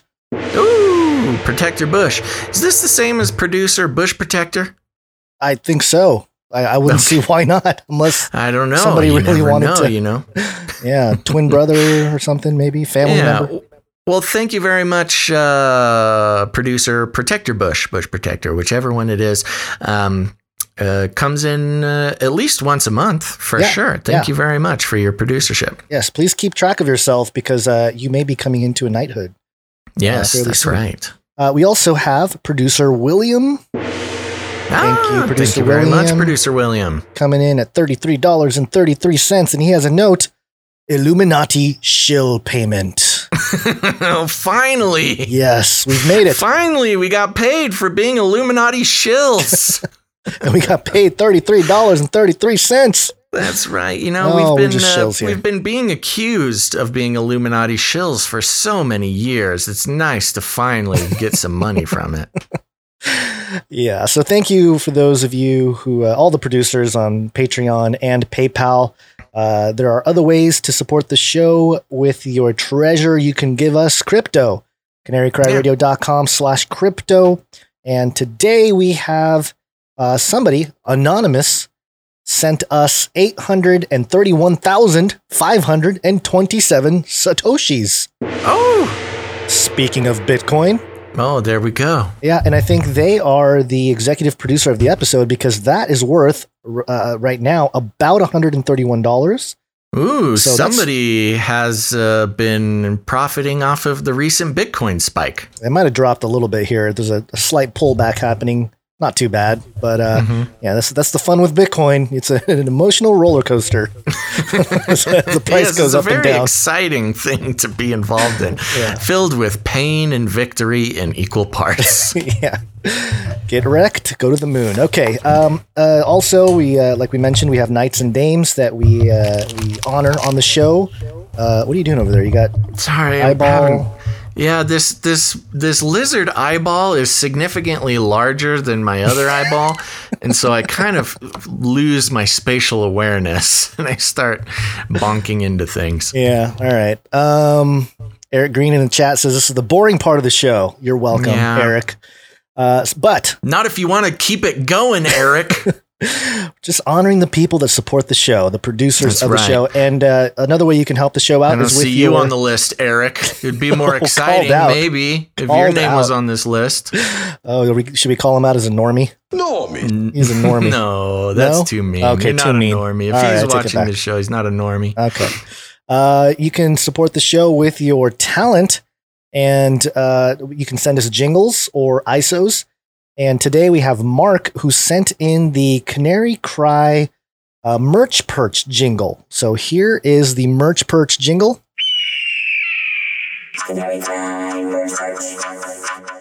Super Very robot. Nice.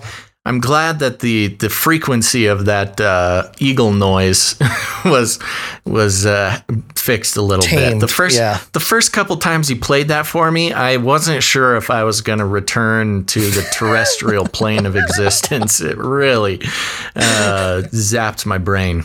Yeah, it was a little hot, coming in a little hot on the mix there, but we toned it down. We fixed it up for you, Mark, so that it's a little more tonally, able to consume out there, especially on Basil's end, because he's going through the VoIP machine, and sometimes the Yeah, the Skype compression machine makes it extra painful. Yeah. But thank you, producer Mark, for that. And the other way that you can support the show is with your artwork. One art, please. Yahoo! And speaking of Daddy Fauci, our prolific artist Allie came in with a portrait of Daddy Fauci. She's been on the portrait game lately. Oh, she's going to have a whole collection of just, fantastic, a track record of all the stuff. And of course, it's got the lizard eyes. Real quick, Gons, just a little note. The PayPal QR code on the stream is off the screen. We forgot to mention that. By the way, for those who are watching, we made it easy there to become a producer of the show. That little QR code up in the right-hand corner.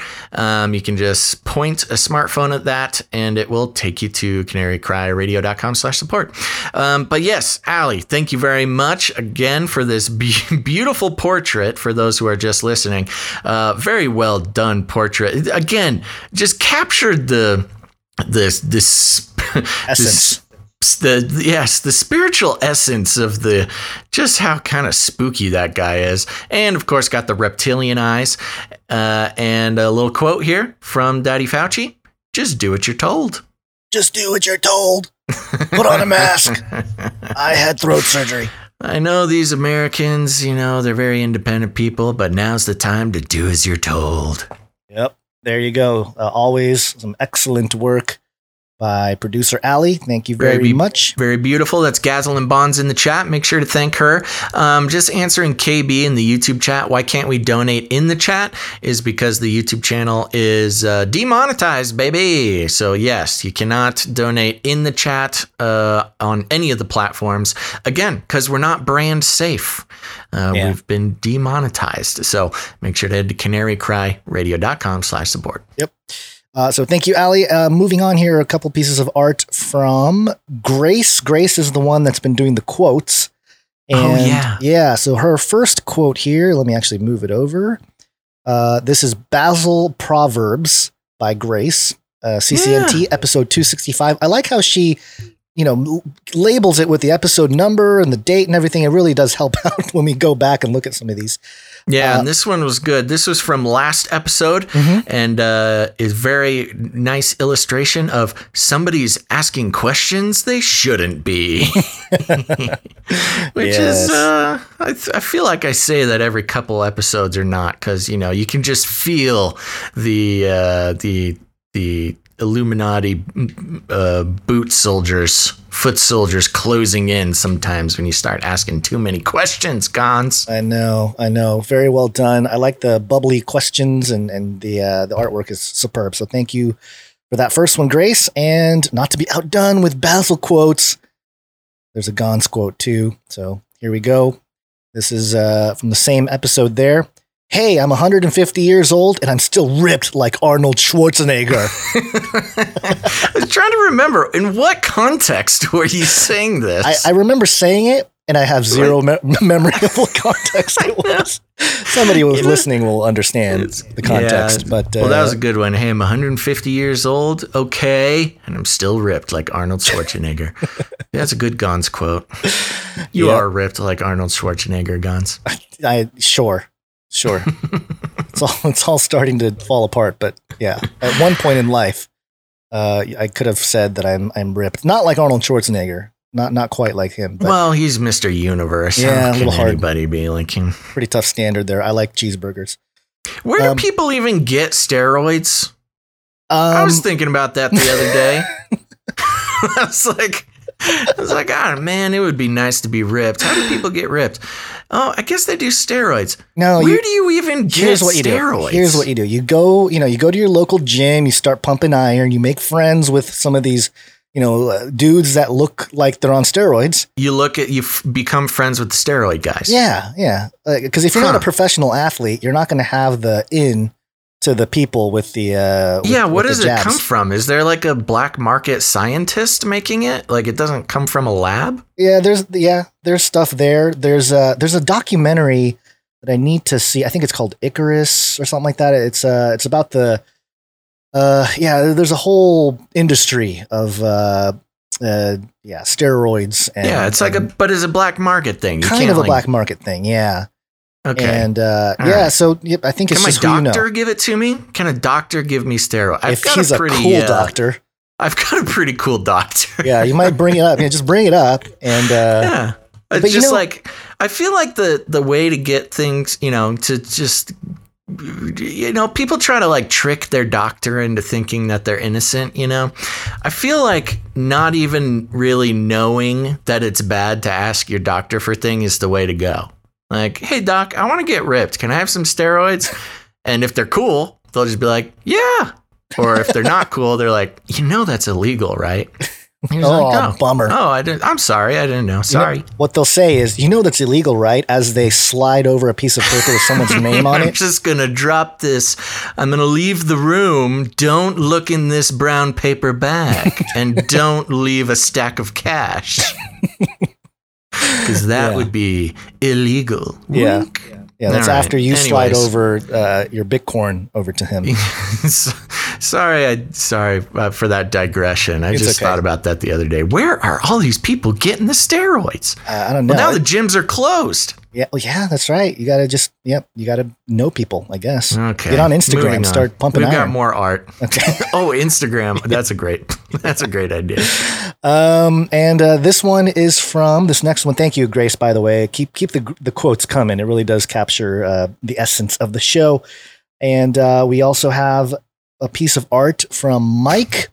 And Mike put together, this is really neat. He did an alternative logo for Canary Cry News Talk, and it's very clean. I like it. Basil, what do you think? It's got the bird, but the googly eye. I like it. I like it a lot. I like how it's not too different from our current logo. I think it's got a beautiful design to it. It's a little bit more minimalist for those who are just listening. Still the blue circle with the black bird, but the design is much better than the one that I put together years ago. But yes, it's got a big yellow googly canary eye, which I was looking at it. I'm like, somebody's going to say we're in the Illuminati. The bird's got one eye, but they already say that. So who cares? Yeah. Plus, if he turns his head, he'll have a second eye, I presume. A second giant reptilian eye. That's right. Yeah. One eye. This isn't the Illuminati eye. It's the other one. It's the other one. So yes, thank you, Mike. It's great. That was great. Thank you very much, Mike. Very clean. You've got a great eye, great design. Ooh, great eye. Design. Oh, wake up, sheeple. All right, and this one came in at the last minute. Okay, hold on. Yeah. Before we move on, I just want to calm the fears. I'm not actively trying to do steroids. Getting a lot of steroid advice. I'm really not trying to do steroids. I was just wondering where people are getting these steroids. Don't worry. Well, can't you just do things to like boost your testosterone, or is that steroids? Well, that's what somebody was saying, was your doctor can give you testosterone replacement therapy. Okay. But I don't know if that's the same as anabolic steroids. Yeah. Just do some push-ups, buddy. You'll be fine. And squats. Oh, that's so hard. Work those squats. It takes way too much energy. I know. And I got joints and stuff hurting. It's really hard to do. My big toe joint started hurting the other day. That's when I really felt like I was getting old. It's just the joint in my big toe, which really worried me. You know what's horrible? We got to keep moving here, but we have to keep moving. I know, but it's just funny that you bring that up, because there's been a few times this year where I'm like, oh my gosh, I'm getting so old. And one of them, I woke up and I stepped off the bed, to stand up, ankle just swollen, like I rolled it in bed or something. It was like, and I fell over, and the wife was like, well, what's wrong? And I'm like, I think I sprained my ankle in bed. Getting out of bed. Oh my gosh, I gotta stop talking about myself, because now everybody's saying I have gout. Oh my gosh, this is worse than WebMD.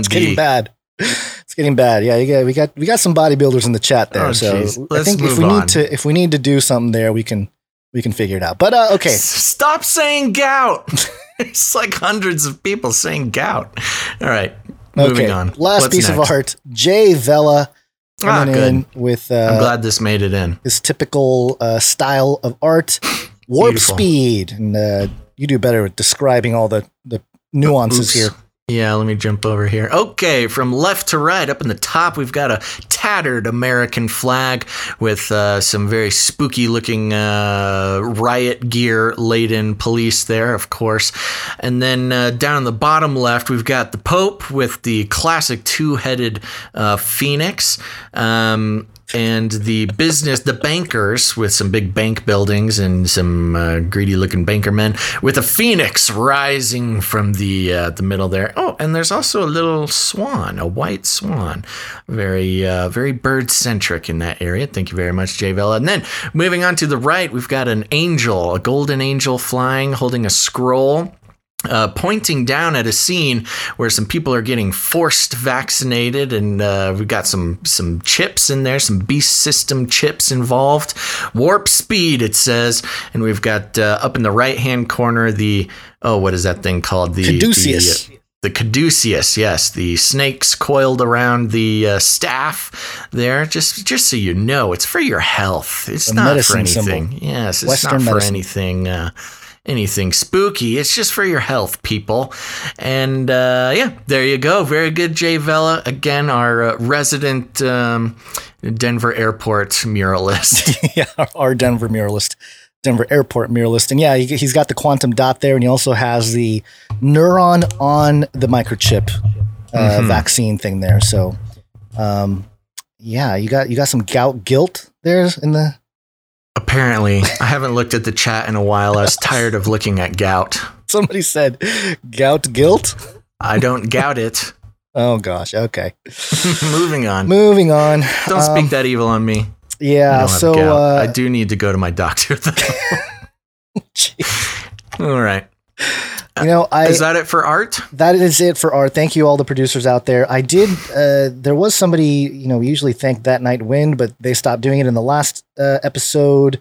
Michael Marathew did the timestamps, but then somebody else did the timestamps in the last episode. I'm trying to find it real quick. Give me one moment so I can thank them.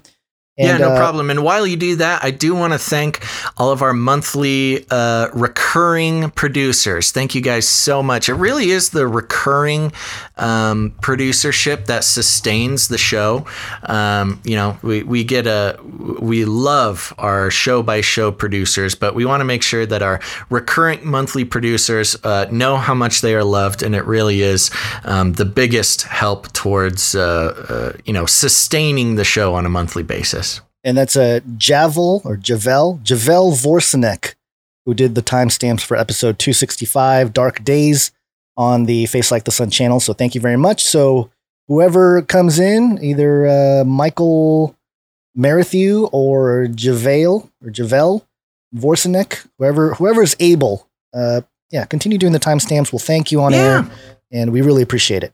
Yeah, it's very important. Those timestamps are very important because we pin it at the top of the YouTube so people can jump around the show without having to sit through the entire, 3 hours to listen to something that they want to listen to. Yeah. And it's a great way to, A, somebody to take clips from the show, and B, it's a great way to share a piece of news, like a segment. If you got a friend who's just interested in one of the things, you can actually just share the timestamp and it'll take them directly to what you wanted to share with them. So make sure to do that. Yep. And we love all of our listeners here and all of our producers, whether it is with your treasure or time or talent. We really appreciate it. Canary Cry merch perch. Now we can just play a jingle. Whee! I hope people can understand it. I can understand it because I know what it says, but it might need to be cleaned up a little bit. But yes, remember to go to Canary Cry Merch Perch. It is a family-run operation. Producer Dust has volunteered. He puts in all the work. He built the website and creates the merch there. A lot of the merch is created from art sent in by the artists, so it really is a family affair. We've tried to do merch in the past, and it's just too much for us to do. So we thank producer Dust very, very much for that. And make sure to go to canarycrymerchperch.com. And everything is sold at cost, so it's affordable. But you do have an opportunity to tip the webmaster, which please do, because it costs producer Dust money to run the website. So tip him. You can also tip the artist. And you can tip Gonz and I, too, if you'd like to do that there.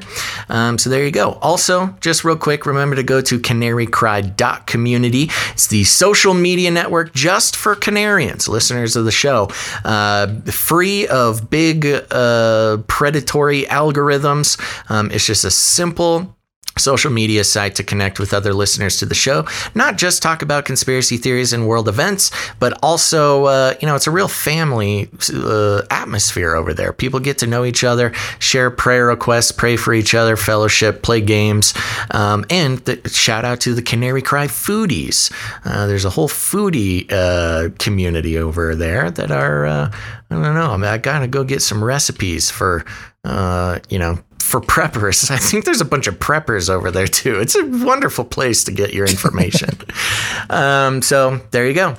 Canary Cry, Merch Perch. I'm just Is that everything? What else do we have? Yeah. I think that's it. So you ready to come out of the break? Oh yeah, no birthdays? Yep. Okay. Sounds good. Let's do it. Wake on up. Yes, it's wake up time. Hey, yo, wake up. Wake up. Wake up. Okay. Let me start here with the mind control story. What will you start with playing Anthony Fauci's clip? Oh, yeah, hold on. Let me let's see. I found this. I don't know if this is the exact clip, but here we go. Let's give it a shot. So now to Dr.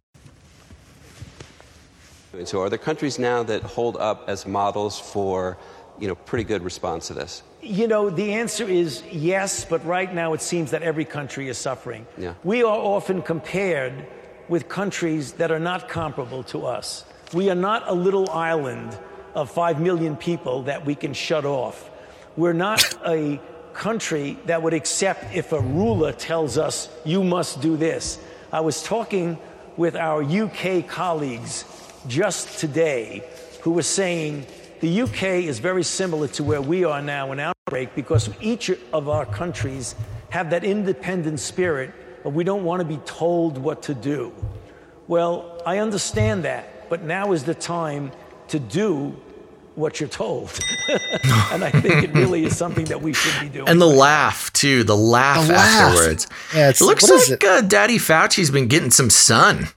Looks like he took a trip to Cabo. He's looking a little flushed in that clip, too. I think it's funny how he rips his mask off to talk at the beginning of it. He's got his mask on. They're in this, big room, and he just rips it off to talk. Now's the time to do what you're told. Yeah. There you go. Okay. There we go. Let's move on. That speaks for itself. Here we go. Mind control intensifies.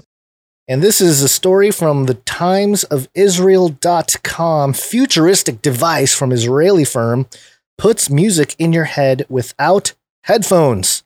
There it is. Low voice-to-skull technology that we've been talking about for years that they've used in military overseas for decades. Okay. The article reads, London, AP, imagine a world where you move around in your own personal sound bubble. Ooh. You listen to your favorite tunes, play loud computer games, watch a movie, or get navigation directions in your car, all without disturbing those around you. That's the possibility presented by Sound Beaming, a new futuristic audio technology from Novito Systems, an Israeli company. When earbuds just won't do the trick. I don't get the chest, I don't get the beat in my chest when I use headphones, so I need it in my own sound bubble. Gonz loves that womp womp. I know. I know. On Friday, it will debut a desktop device that beams sound directly to a listener without the need for headphones. The company provided the Associated Press with an exclusive demo of the desktop prototype of its Sound Beamer 1.0 launched before its launch Friday. The listening sensation is straight out of a sci-fi movie. The 3D sound is so close it feels like it's inside your ears while also in front, above, and behind them. Novito expects the device will have plenty of practical uses, from allowing office workers to listen to music or conference calls without interrupting colleagues to letting someone play a game, movie, or music without disturbing their significant others. The lack of headphones means it's possible to hear other sounds in the room clearly.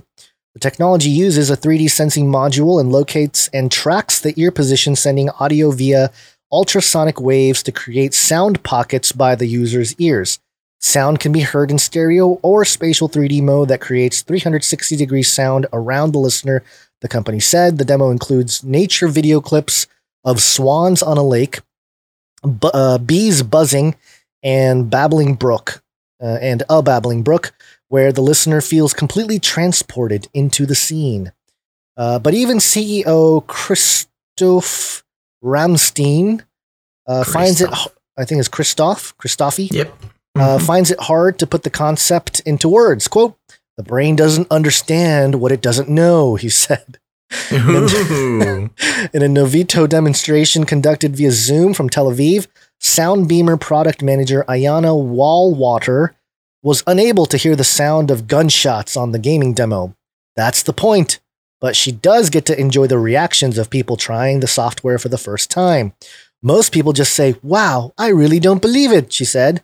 Quote, "You don't believe it because it sounds like a speaker, but no one else can hear it. It's supporting you and you're in the middle of everything. It's happening around you."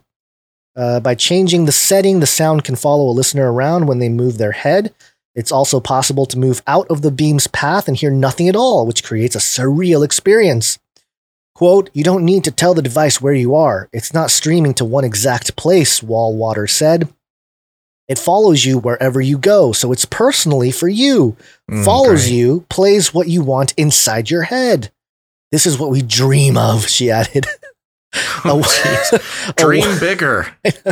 A world where we get the sound you want. You don't need to disturb others, and others don't get disturbed by your sound, but you can still interact with them. After his first listening experience, Ramstein asked himself how it was different from other audio devices. Quote, "I was thinking, yeah, but is this the same with headphones? No, because I have the freedom, and it's like I have the freedom of doing what I want to do." Those restrictive earphones. Unlike the shackles of wearing earbuds. And I have these sounds playing in my head as there would be something happening here, which is difficult to explain because we have no reference for that. Except movie theaters. While the concept of sound beaming is not new, Novito was the first to launch the technology, and their Soundbeamer 1.0 desktop device will be the first branded consumer product because obviously the military have been using it for decades. Ramstein said the, quote, "smaller, sexier version of the prototype will be ready for consumer release in time for Christmas 2021, where we can buy 10,000 of them, Basil, because Bitcoin will be worth $300,000. Quote, "You know, I was trying to think how we compare sound beaming with any other inventions in technology. And I think the only one that came to mind is the first time I tried the iPod. I was like, oh my God, what's that?" I think, I don't know why I did that voice. I think sound beaming is something that is as... Is that an iPod? I think I did that because that's like the people around me here. I think sound beaming is something that is as disruptive as that. There's something to be said about it doesn't exist before. There's a freedom of using it, and it's really amazing. Okay, paid advertisement by Israeli. Yeah. Times of Israel here. What does the device look like? What is this? They said it's a desktop thing? It looks like a normal sound bar, but it's got a little bit of an angle. Yeah, it just looks like a pair of speakers. Bone conducting, right? The bone conducting technology. It just vibrates your bones. You know, they didn't really skull? get into... They said it makes a pocket of sound next to your ears. So I would assume that, yeah. That doesn't sound right. Yeah, it wouldn't make sense. It's got to be just the bone conducting, it's gotta be bone, right? Yeah. So which makes total sense to not put it in the press release because vibrating your bones to trick you into hearing tricking you into thinking you're hearing something is not quite the most commercially viable PR. Well, I think they learned from past PR. Remember when they had the voice to skull advertisers in like New York? People were walking around, all of a sudden they were hearing advertisements and out of nowhere. People weren't really responding well to it. So I think they repackaged the whole deal.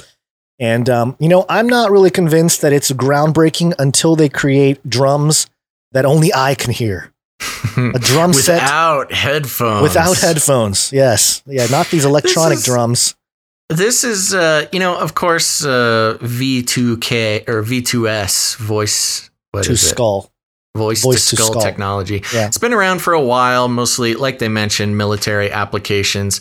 Do you want to talk about Voice of God a little bit? And like why we're even talking about this? Yeah, so Voice of God was a technology they used in the Middle East, where they basically beamed the voice of Allah into some of these like terrorists. Yeah, using this technology. You're going to get the privilege of purchasing next Christmas. Right. To make him believe that God was speaking to them for information, for psychological warfare. It's psychological warfare, exactly.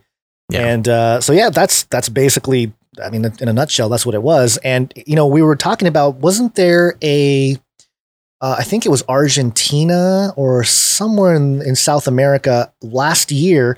There were some officials that were down there that got like massive headaches and stuff, and they were saying that it was Cuba. It was in Cuba. It was I believe it was Cuba. Oh shoot, maybe I'm wrong. I think it was Cuba because we had just put in I want to say it's an embassy there, but did we? Oh my gosh. Yeah, it might have been Venezuela. One of those places. Whereas an American embassy, and yeah, everybody in the building got these piercing headaches. Some of them were vomiting, getting really sick, and nobody knew why. And they were highly suspicious that it was some sort of voice to skull or some sort of psychological warfare getting perpetrated on the embassy. Yeah. Did we ever have closure on that? I don't remember hearing any closure about that case. No closure, although I think people came out of it saying, like, I think they even mentioned in like a mainstream outlet that they were using sound weapons. Yeah. I think that was the phrase they used. So, yeah, I mean, this stuff is real. I think there's a lot of people who have, targeted individuals who have received threats and stuff using this technology, because it really is, if you think about it, you can make it seem like, you're going crazy. You might feel like you're going crazy. Nobody else hears it. I'm hearing voices telling me stuff, threatening me. None of your family members are going to believe it. But now I guess, commercial product so that you can I know. Watch your movie. Why would you let the government do it to you for free when you could pay $1,000? Right. Yes, I am confirming it was Cuba, and it was after Obama normalized relations there and sent some American ambassadors and stuff, and they returned the favor by blasting them with sound warfare. I'm surprised they didn't use more of that in like the riots in the streets in the U.S. this year, or a lot of like the civil unrest. That was always one of the big use cases for the sonic warfare was crowd control. Yeah. I mean, I guess maybe it was a bad deal to have like Trump all of a sudden in like the rioters' ears. I win. I'm winning, and it just made it worse. They started drive off your liberal tears. They started to break stuff even more. Maybe it backfired. Not quite a calming presence. Yeah. So there you go. That's one story from the Times of Israel. Our second story happens to be from the same outlet. Did you ever have the feeling that you were being watched? It's from timesofisrael.com. The headline is Israel R&D team said likely behind Apple's revolutionary chip for laptops. Okay. Apple on what? I just said, uh-oh. Apple on Tuesday unveiled its new laptops, the MacBook Air, Mac Mini, and MacBook Pro, all equipped with a new M1 chip. Apple's first chip developed and built in-house for desktops and laptops. The likelihood of much of that development having taken place in Israel is high. Two people from the industry told the Times of Israel. The revolutionary M1, Apple said in a statement, is by far the most powerful chip Apple has ever made. It delivers up to 3.5 times faster processing, 6 times faster graphic processing, and up to 15 times faster machine learning. Ooh, with double the battery life. The company also announced the Big Sur, a new Mac operating system that will run on Apple's own silicon chip. Quote, the introduction of 3 new Macs featuring Apple's breakthrough M1 chip represents a bold change that was years in the making and marks a truly historic day for the Mac and for Apple, said Tim Cook, Apple's CEO, in the statement. Quote, M1 is by far the most powerful chip we've ever created, and combined with Big Sur, delivers mind-blowing performance, extraordinary battery life, and access to more software and apps than ever before. So much access. The new line of Mac computers was unveiled at Apple's virtual One More Thing event on Tuesday, marking the first time in Mac's 36-year history that it will be with a processor designed by Apple. The firm has been using chips made by semiconductor giant Intel Corp in its computers since 2005, but is now moving away from its reliance on Intel and building its own chips. In June, Apple's Cook officially announced the company will be producing its own processors for its desktops and laptops as part of the tech giant's penchant for controlling as many parts as possible of the hardware in its products.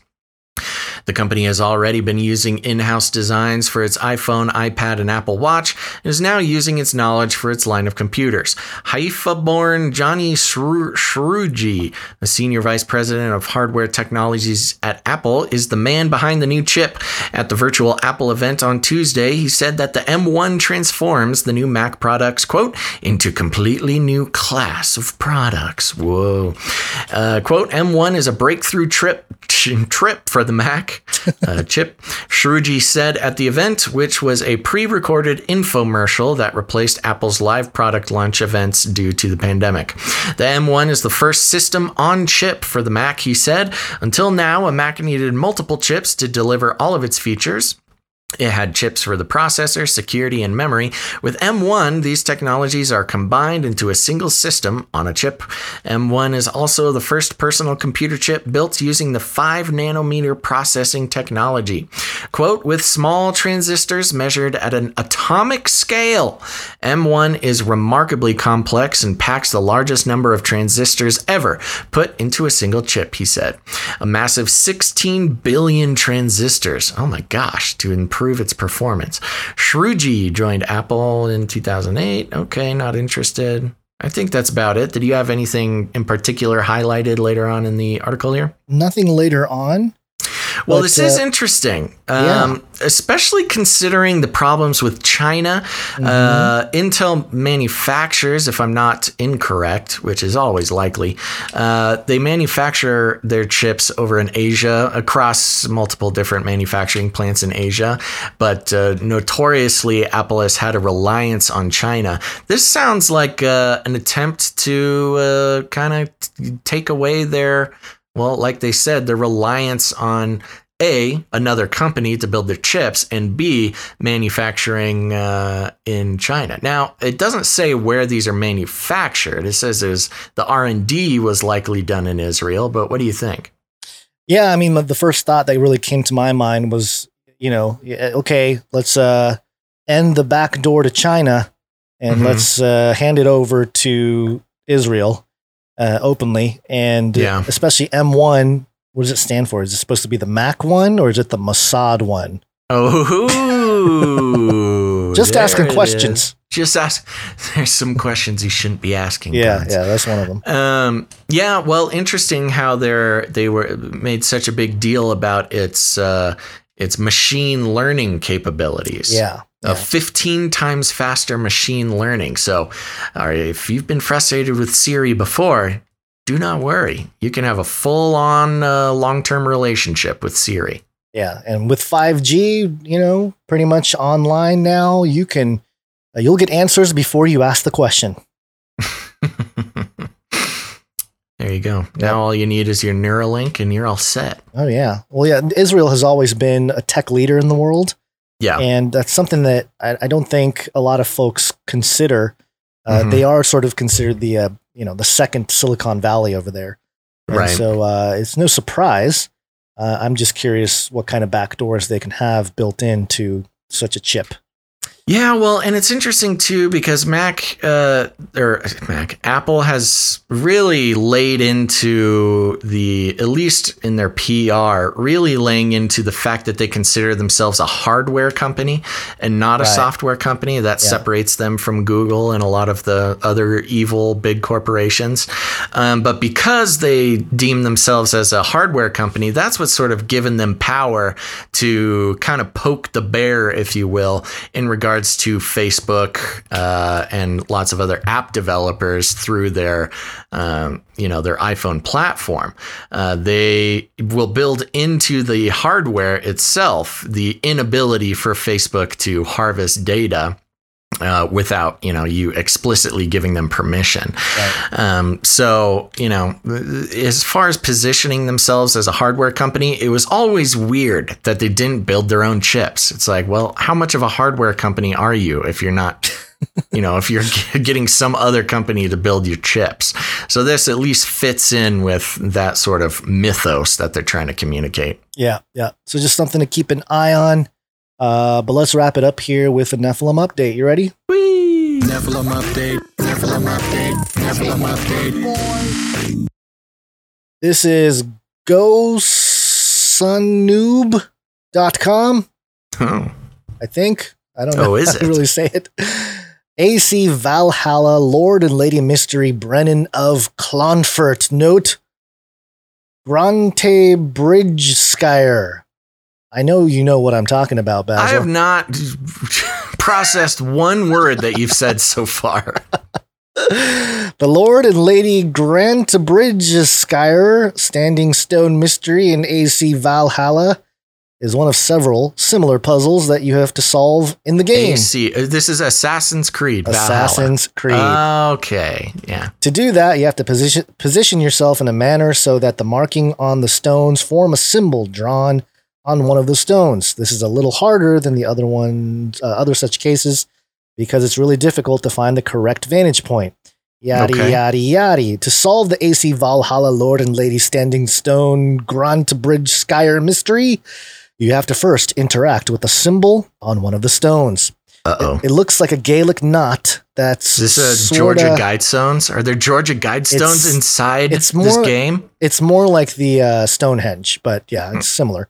Okay. It looks like a Gaelic knot that's sorta in the shape of a 4-leaf clover. I know it's probably neither, but that's not the point. It says here, you can read the message, quote, I shall inform the local local Wolfingas that he lives among them through traces of the Nephilim. Oh God! The giant warriors who fought for God in their ancient times. Did you hear that? The giant warriors who fought for God in their ancient times. They hath left his presence here on earth for us to absorb his light, the light of angels that hath been infused throughout the earth. I feel his power. It's Brendan of Clonfert. So what God are they talking about that these Nephilim were fighting for? I don't know, but that's this pretty is some intense. Luciferian injections. It must be, but it's really appalling. And I mean, I guess it's not surprising now, but how the Nephilim just show up in all these like mythical games and just, they're just in there. Just their presence. Of course we do the Nephilim update because we love to keep track of how they're sneaking the Nephilim into all sorts of media and things like that. I'm kind of split on this of like, are they just putting the Nephilim in there because everyone's talking about the word Nephilim once and other games talk about Nephilim, so they're just going to do it because they don't want to just make something up? Or are they really trying to, complete some incantation? I'm a little split on that. I think there's probably a little bit of both, but there has been a trend of there seems to be some kind of mythical playbook that that a lot of these writers and stuff are getting their information from. Like maybe all these like story writers are handed like a black book, the Black Book of Nephilim, And like they're just given all these like ancient lore stuff that to include that they can pull from. Yeah, that they can weave into the story because somebody mentioned Darksiders. We've reported on the Darksider stuff with Nephilim. Diablo. The show Supernatural Diablo franchise. Yeah. So there's a lot of Nephilim out there, and it's always in the context of kind of it's never in the context of like the straight biblical reading. It's always a little twisted, like this one where it's talking about the giant warriors who fought for God in their ancient times. Yeah, and the funny thing is, if you're just a normal kid who doesn't know anything about Nephilim, and you say, "Oh, Nephilim fought for God. Oh, they must be good guys." Right. So then, you've got some real manipulation there. There Fake is news.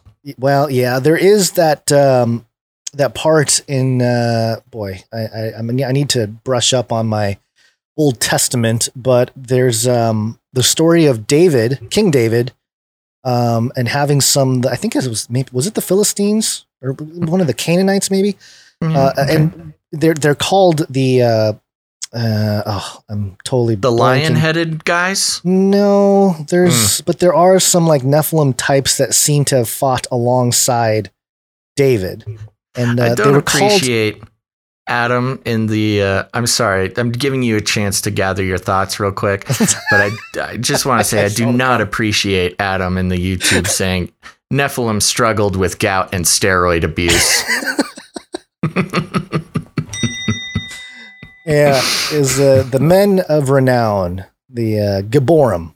They were called yes. Gibborim. Yeah. So that's they probably had gout too, Gibborim gout. Stop it. Stop it. So there you go. That's our gout bridge skier update. Okay, well that was great. That was great fun. I think we did it. I think we did a full show. Yes. You need to go get help. I hope I pressed record. Jeez, now you. Well, thanks everybody for tuning in to this episode of Canary Cry News Talk. Remember, if you haven't yet done it, if you've been kind of going back and forth on whether to become a producer or not, this week is a great week to do it. We will be back on Wednesday, which is November 18th. We've been trying to sort of lurch the show earlier in the day, slowly, very slowly. So we're still shooting for between noon and 3 p.m. Pacific Standard Time. So that'll be Wednesday, November 18th, between noon and 3 p.m. Pacific Standard Time. Make sure to turn on notifications. A lot of people in the chat saying they didn't get the notifications today. But either put it on your calendar or make sure you have notifications turned on. Usually that's a little bell icon. You want to make sure you do that again. Okay. Thank you to all of our producers. Everybody in the chat, make sure to thank a producer today because they are the ones keeping this show going. And if you've been thinking about it, consider becoming a producer for next show. That gives you a couple days. Head on over to patreon.com/ccnt, or if Patreon's not your thing, you can go to canarycryradio.com/support. canarycryradio.com/support. That's right. And of course, we do appreciate all of our monthly producers for helping sustain the show. And we appreciate all listeners, all audience members, no matter where you're tuning in. We love you very much for tuning in and giving us a little bit of your attention and your trust this week. And we hope you do it again on Wednesday. Now, here's the thing, folks. There's a couple other ways you can support the show. That's okay. I know it's November. We're coming up on Christmas. Times are tight. We totally understand. But one great way to help support the show is to share it. Share it out on your social media. Pick this episode or any other episode. Remember, you got YouTube versions. That's where the most complete archive is on YouTube, on the Face Like the Sun channel or the Canary Cry radio channel. But you can also share the podcast version. Just search Canary Cry News Talk on whatever podcatcher you use. Send it off to a friend. And, you got friends, you got family. They're all starting to wake up to the fact that the world world is not what it seems. And we'd be happy to play a part in that journey of theirs there. Just send them an episode, whatever episode you want. And make sure to check out Canary Cry Radio. Remember, Canary Cry Radio is our interview style show we've been doing since 2012. And Canary Cry News Talk is this show you're listening to now. So there's all sorts of fun stuff to listen to. But also remember to leave ratings and reviews on your podcatcher or wherever you are. Oh, before I forget, if you haven't done it yet, right now on YouTube, smash that like button. That really helps spread the show as well. But leaving ratings and reviews is a great way to let other people know what to expect with the show. But also it tricks those pesky iTunes robots into sharing the show with people who may never have heard it before. I haven't given a ranking update in the past show or two, but I checked it today. We were ranked just over 100. We are the 101st ranked news commentary show in the United States. And I think we were somewhere around 79 in the UK. So we've had quite the influx of UK listeners recently. So we appreciate that. And thank you to all our new UK listeners. Keep coming back. Keep coming back. And thank you to all the producers that help us get to where we are. Let's see here. What am I forgetting? You still don't seem to have any reviews on the Canary Cry News tab. No, something funky is going on. People have told me that they've left ratings and reviews recently, and our iTunes is not showing any new reviews since October 23rd, which is crazy. We must have upset somebody over there. Somebody at Apple is upset with us, I think. But that happens. And because we're not brand safe, Gons. I know. Which is why we need our producers. They should still give us the reviews. These are the voice of the people. Somebody get on Reddit. Just post our stuff all over the place. That'll help Google realize that we're just so cool and they need to share us with everybody. But anyways, thank you guys so much. What was I saying? Oh yeah, share us with your friends. Just send an episode directly to your friends. It's very important. And if you need any other instructions, here's what you do. You walk right up to them, you grab them by the cage, and then you shake it. The end of the world occurred pretty much as we had predicted. I want to shake things up, stir up some controversy, rattle a few cages. Hey, stop that! You'll never silence me. I'm the last angry man, a crusader for the little guy. Leave the bird alone. Never. Rattle a few cages. Rattle a few cages. The human race will have every opportunity to improve. And if they don't? Ask Noah. That's right. Just ask Noah, folks. Okie dokie. I think that's all. Gons, any last words? Nope. Thank you guys for listening, watching, enjoying, hopefully. And yes, that's right. And tell a friend. Tell a friend. And as I've mentioned, I mentioned at the top of the show, I now have access to our Instagram account. So don't worry, I may work slow, but I am making progress. Make sure to follow us on Instagram. Just search Canary Cry Radio. I'm going to be putting up a bunch of the show art and the producer created art as well. So make sure to go there and help us out by just telling us how much you love the art. That'll be great. Follow me on Twitter at Basil_Rosewater. And again, make sure to come back on Wednesday, sometime between noon and 3 p.m. Pacific Standard Time. That's Wednesday, November 18th. And thanks for listening to this episode of Canary Cry News Talk. Make sure to tune in next time. But until then, think outside the cage. Look it up. It will kill. You can't handle the truth. And melt those babies into candles. Son of a bee sting. Remember, reality is an illusion. The universe is a hologram. Buy gold. Buy! I want to shake things up, shake things up. I want to shake things up, shake things up. Leave the bird alone. I want to stir up some controversy. I want to rattle a few cages. I want to rattle a few cages. I'm the last angry man. You'll never silence me. I'm the last angry man. I'm the last angry man. You'll never silence me. I'm the last angry man. A crusader for the little guy. Little guy. Little guy. Well, we'll see about that. whatever, Illuminati.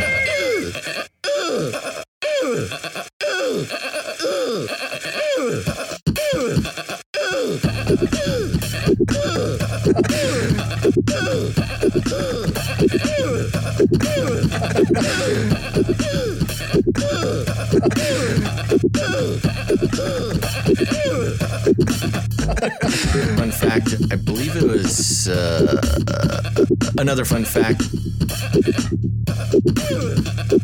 Fun fact. Another fun fact. Brings me back to my Screamo days.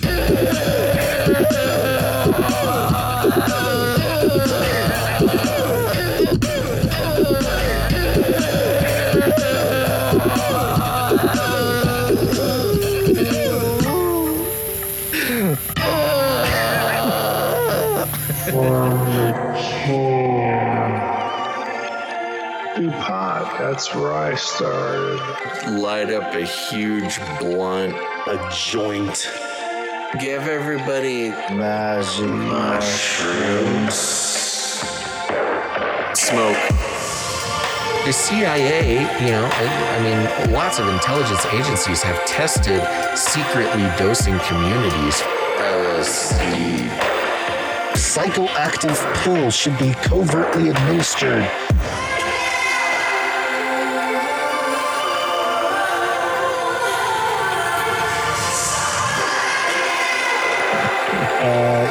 Just put me on some, I don't know. Give you a shot in the butt. Fluoride, oxytocin. Get a chemical hug. I did dabble, some of that robot crack. I know what it's like. It's a lethal recipe for disaster. You need help. If you're a pharmacist, you need to repent. All right, weird.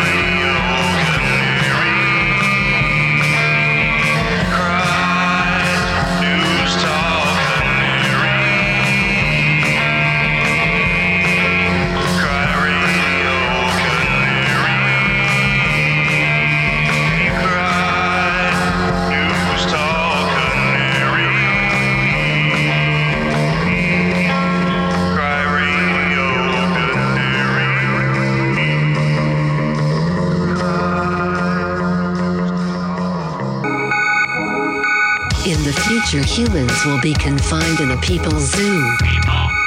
I'll keep you safe and warm in my people's zoo.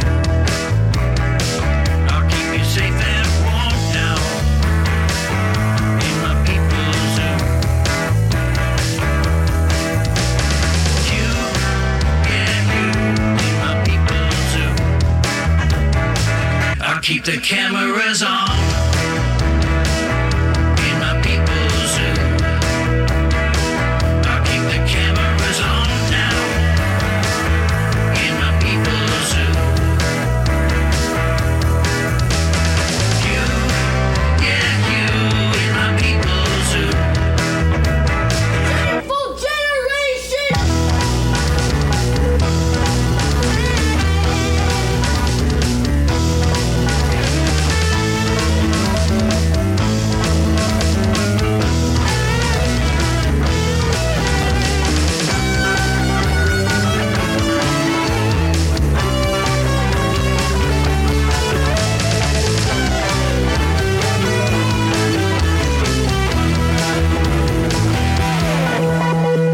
You're fat and sassy in my people's zoo.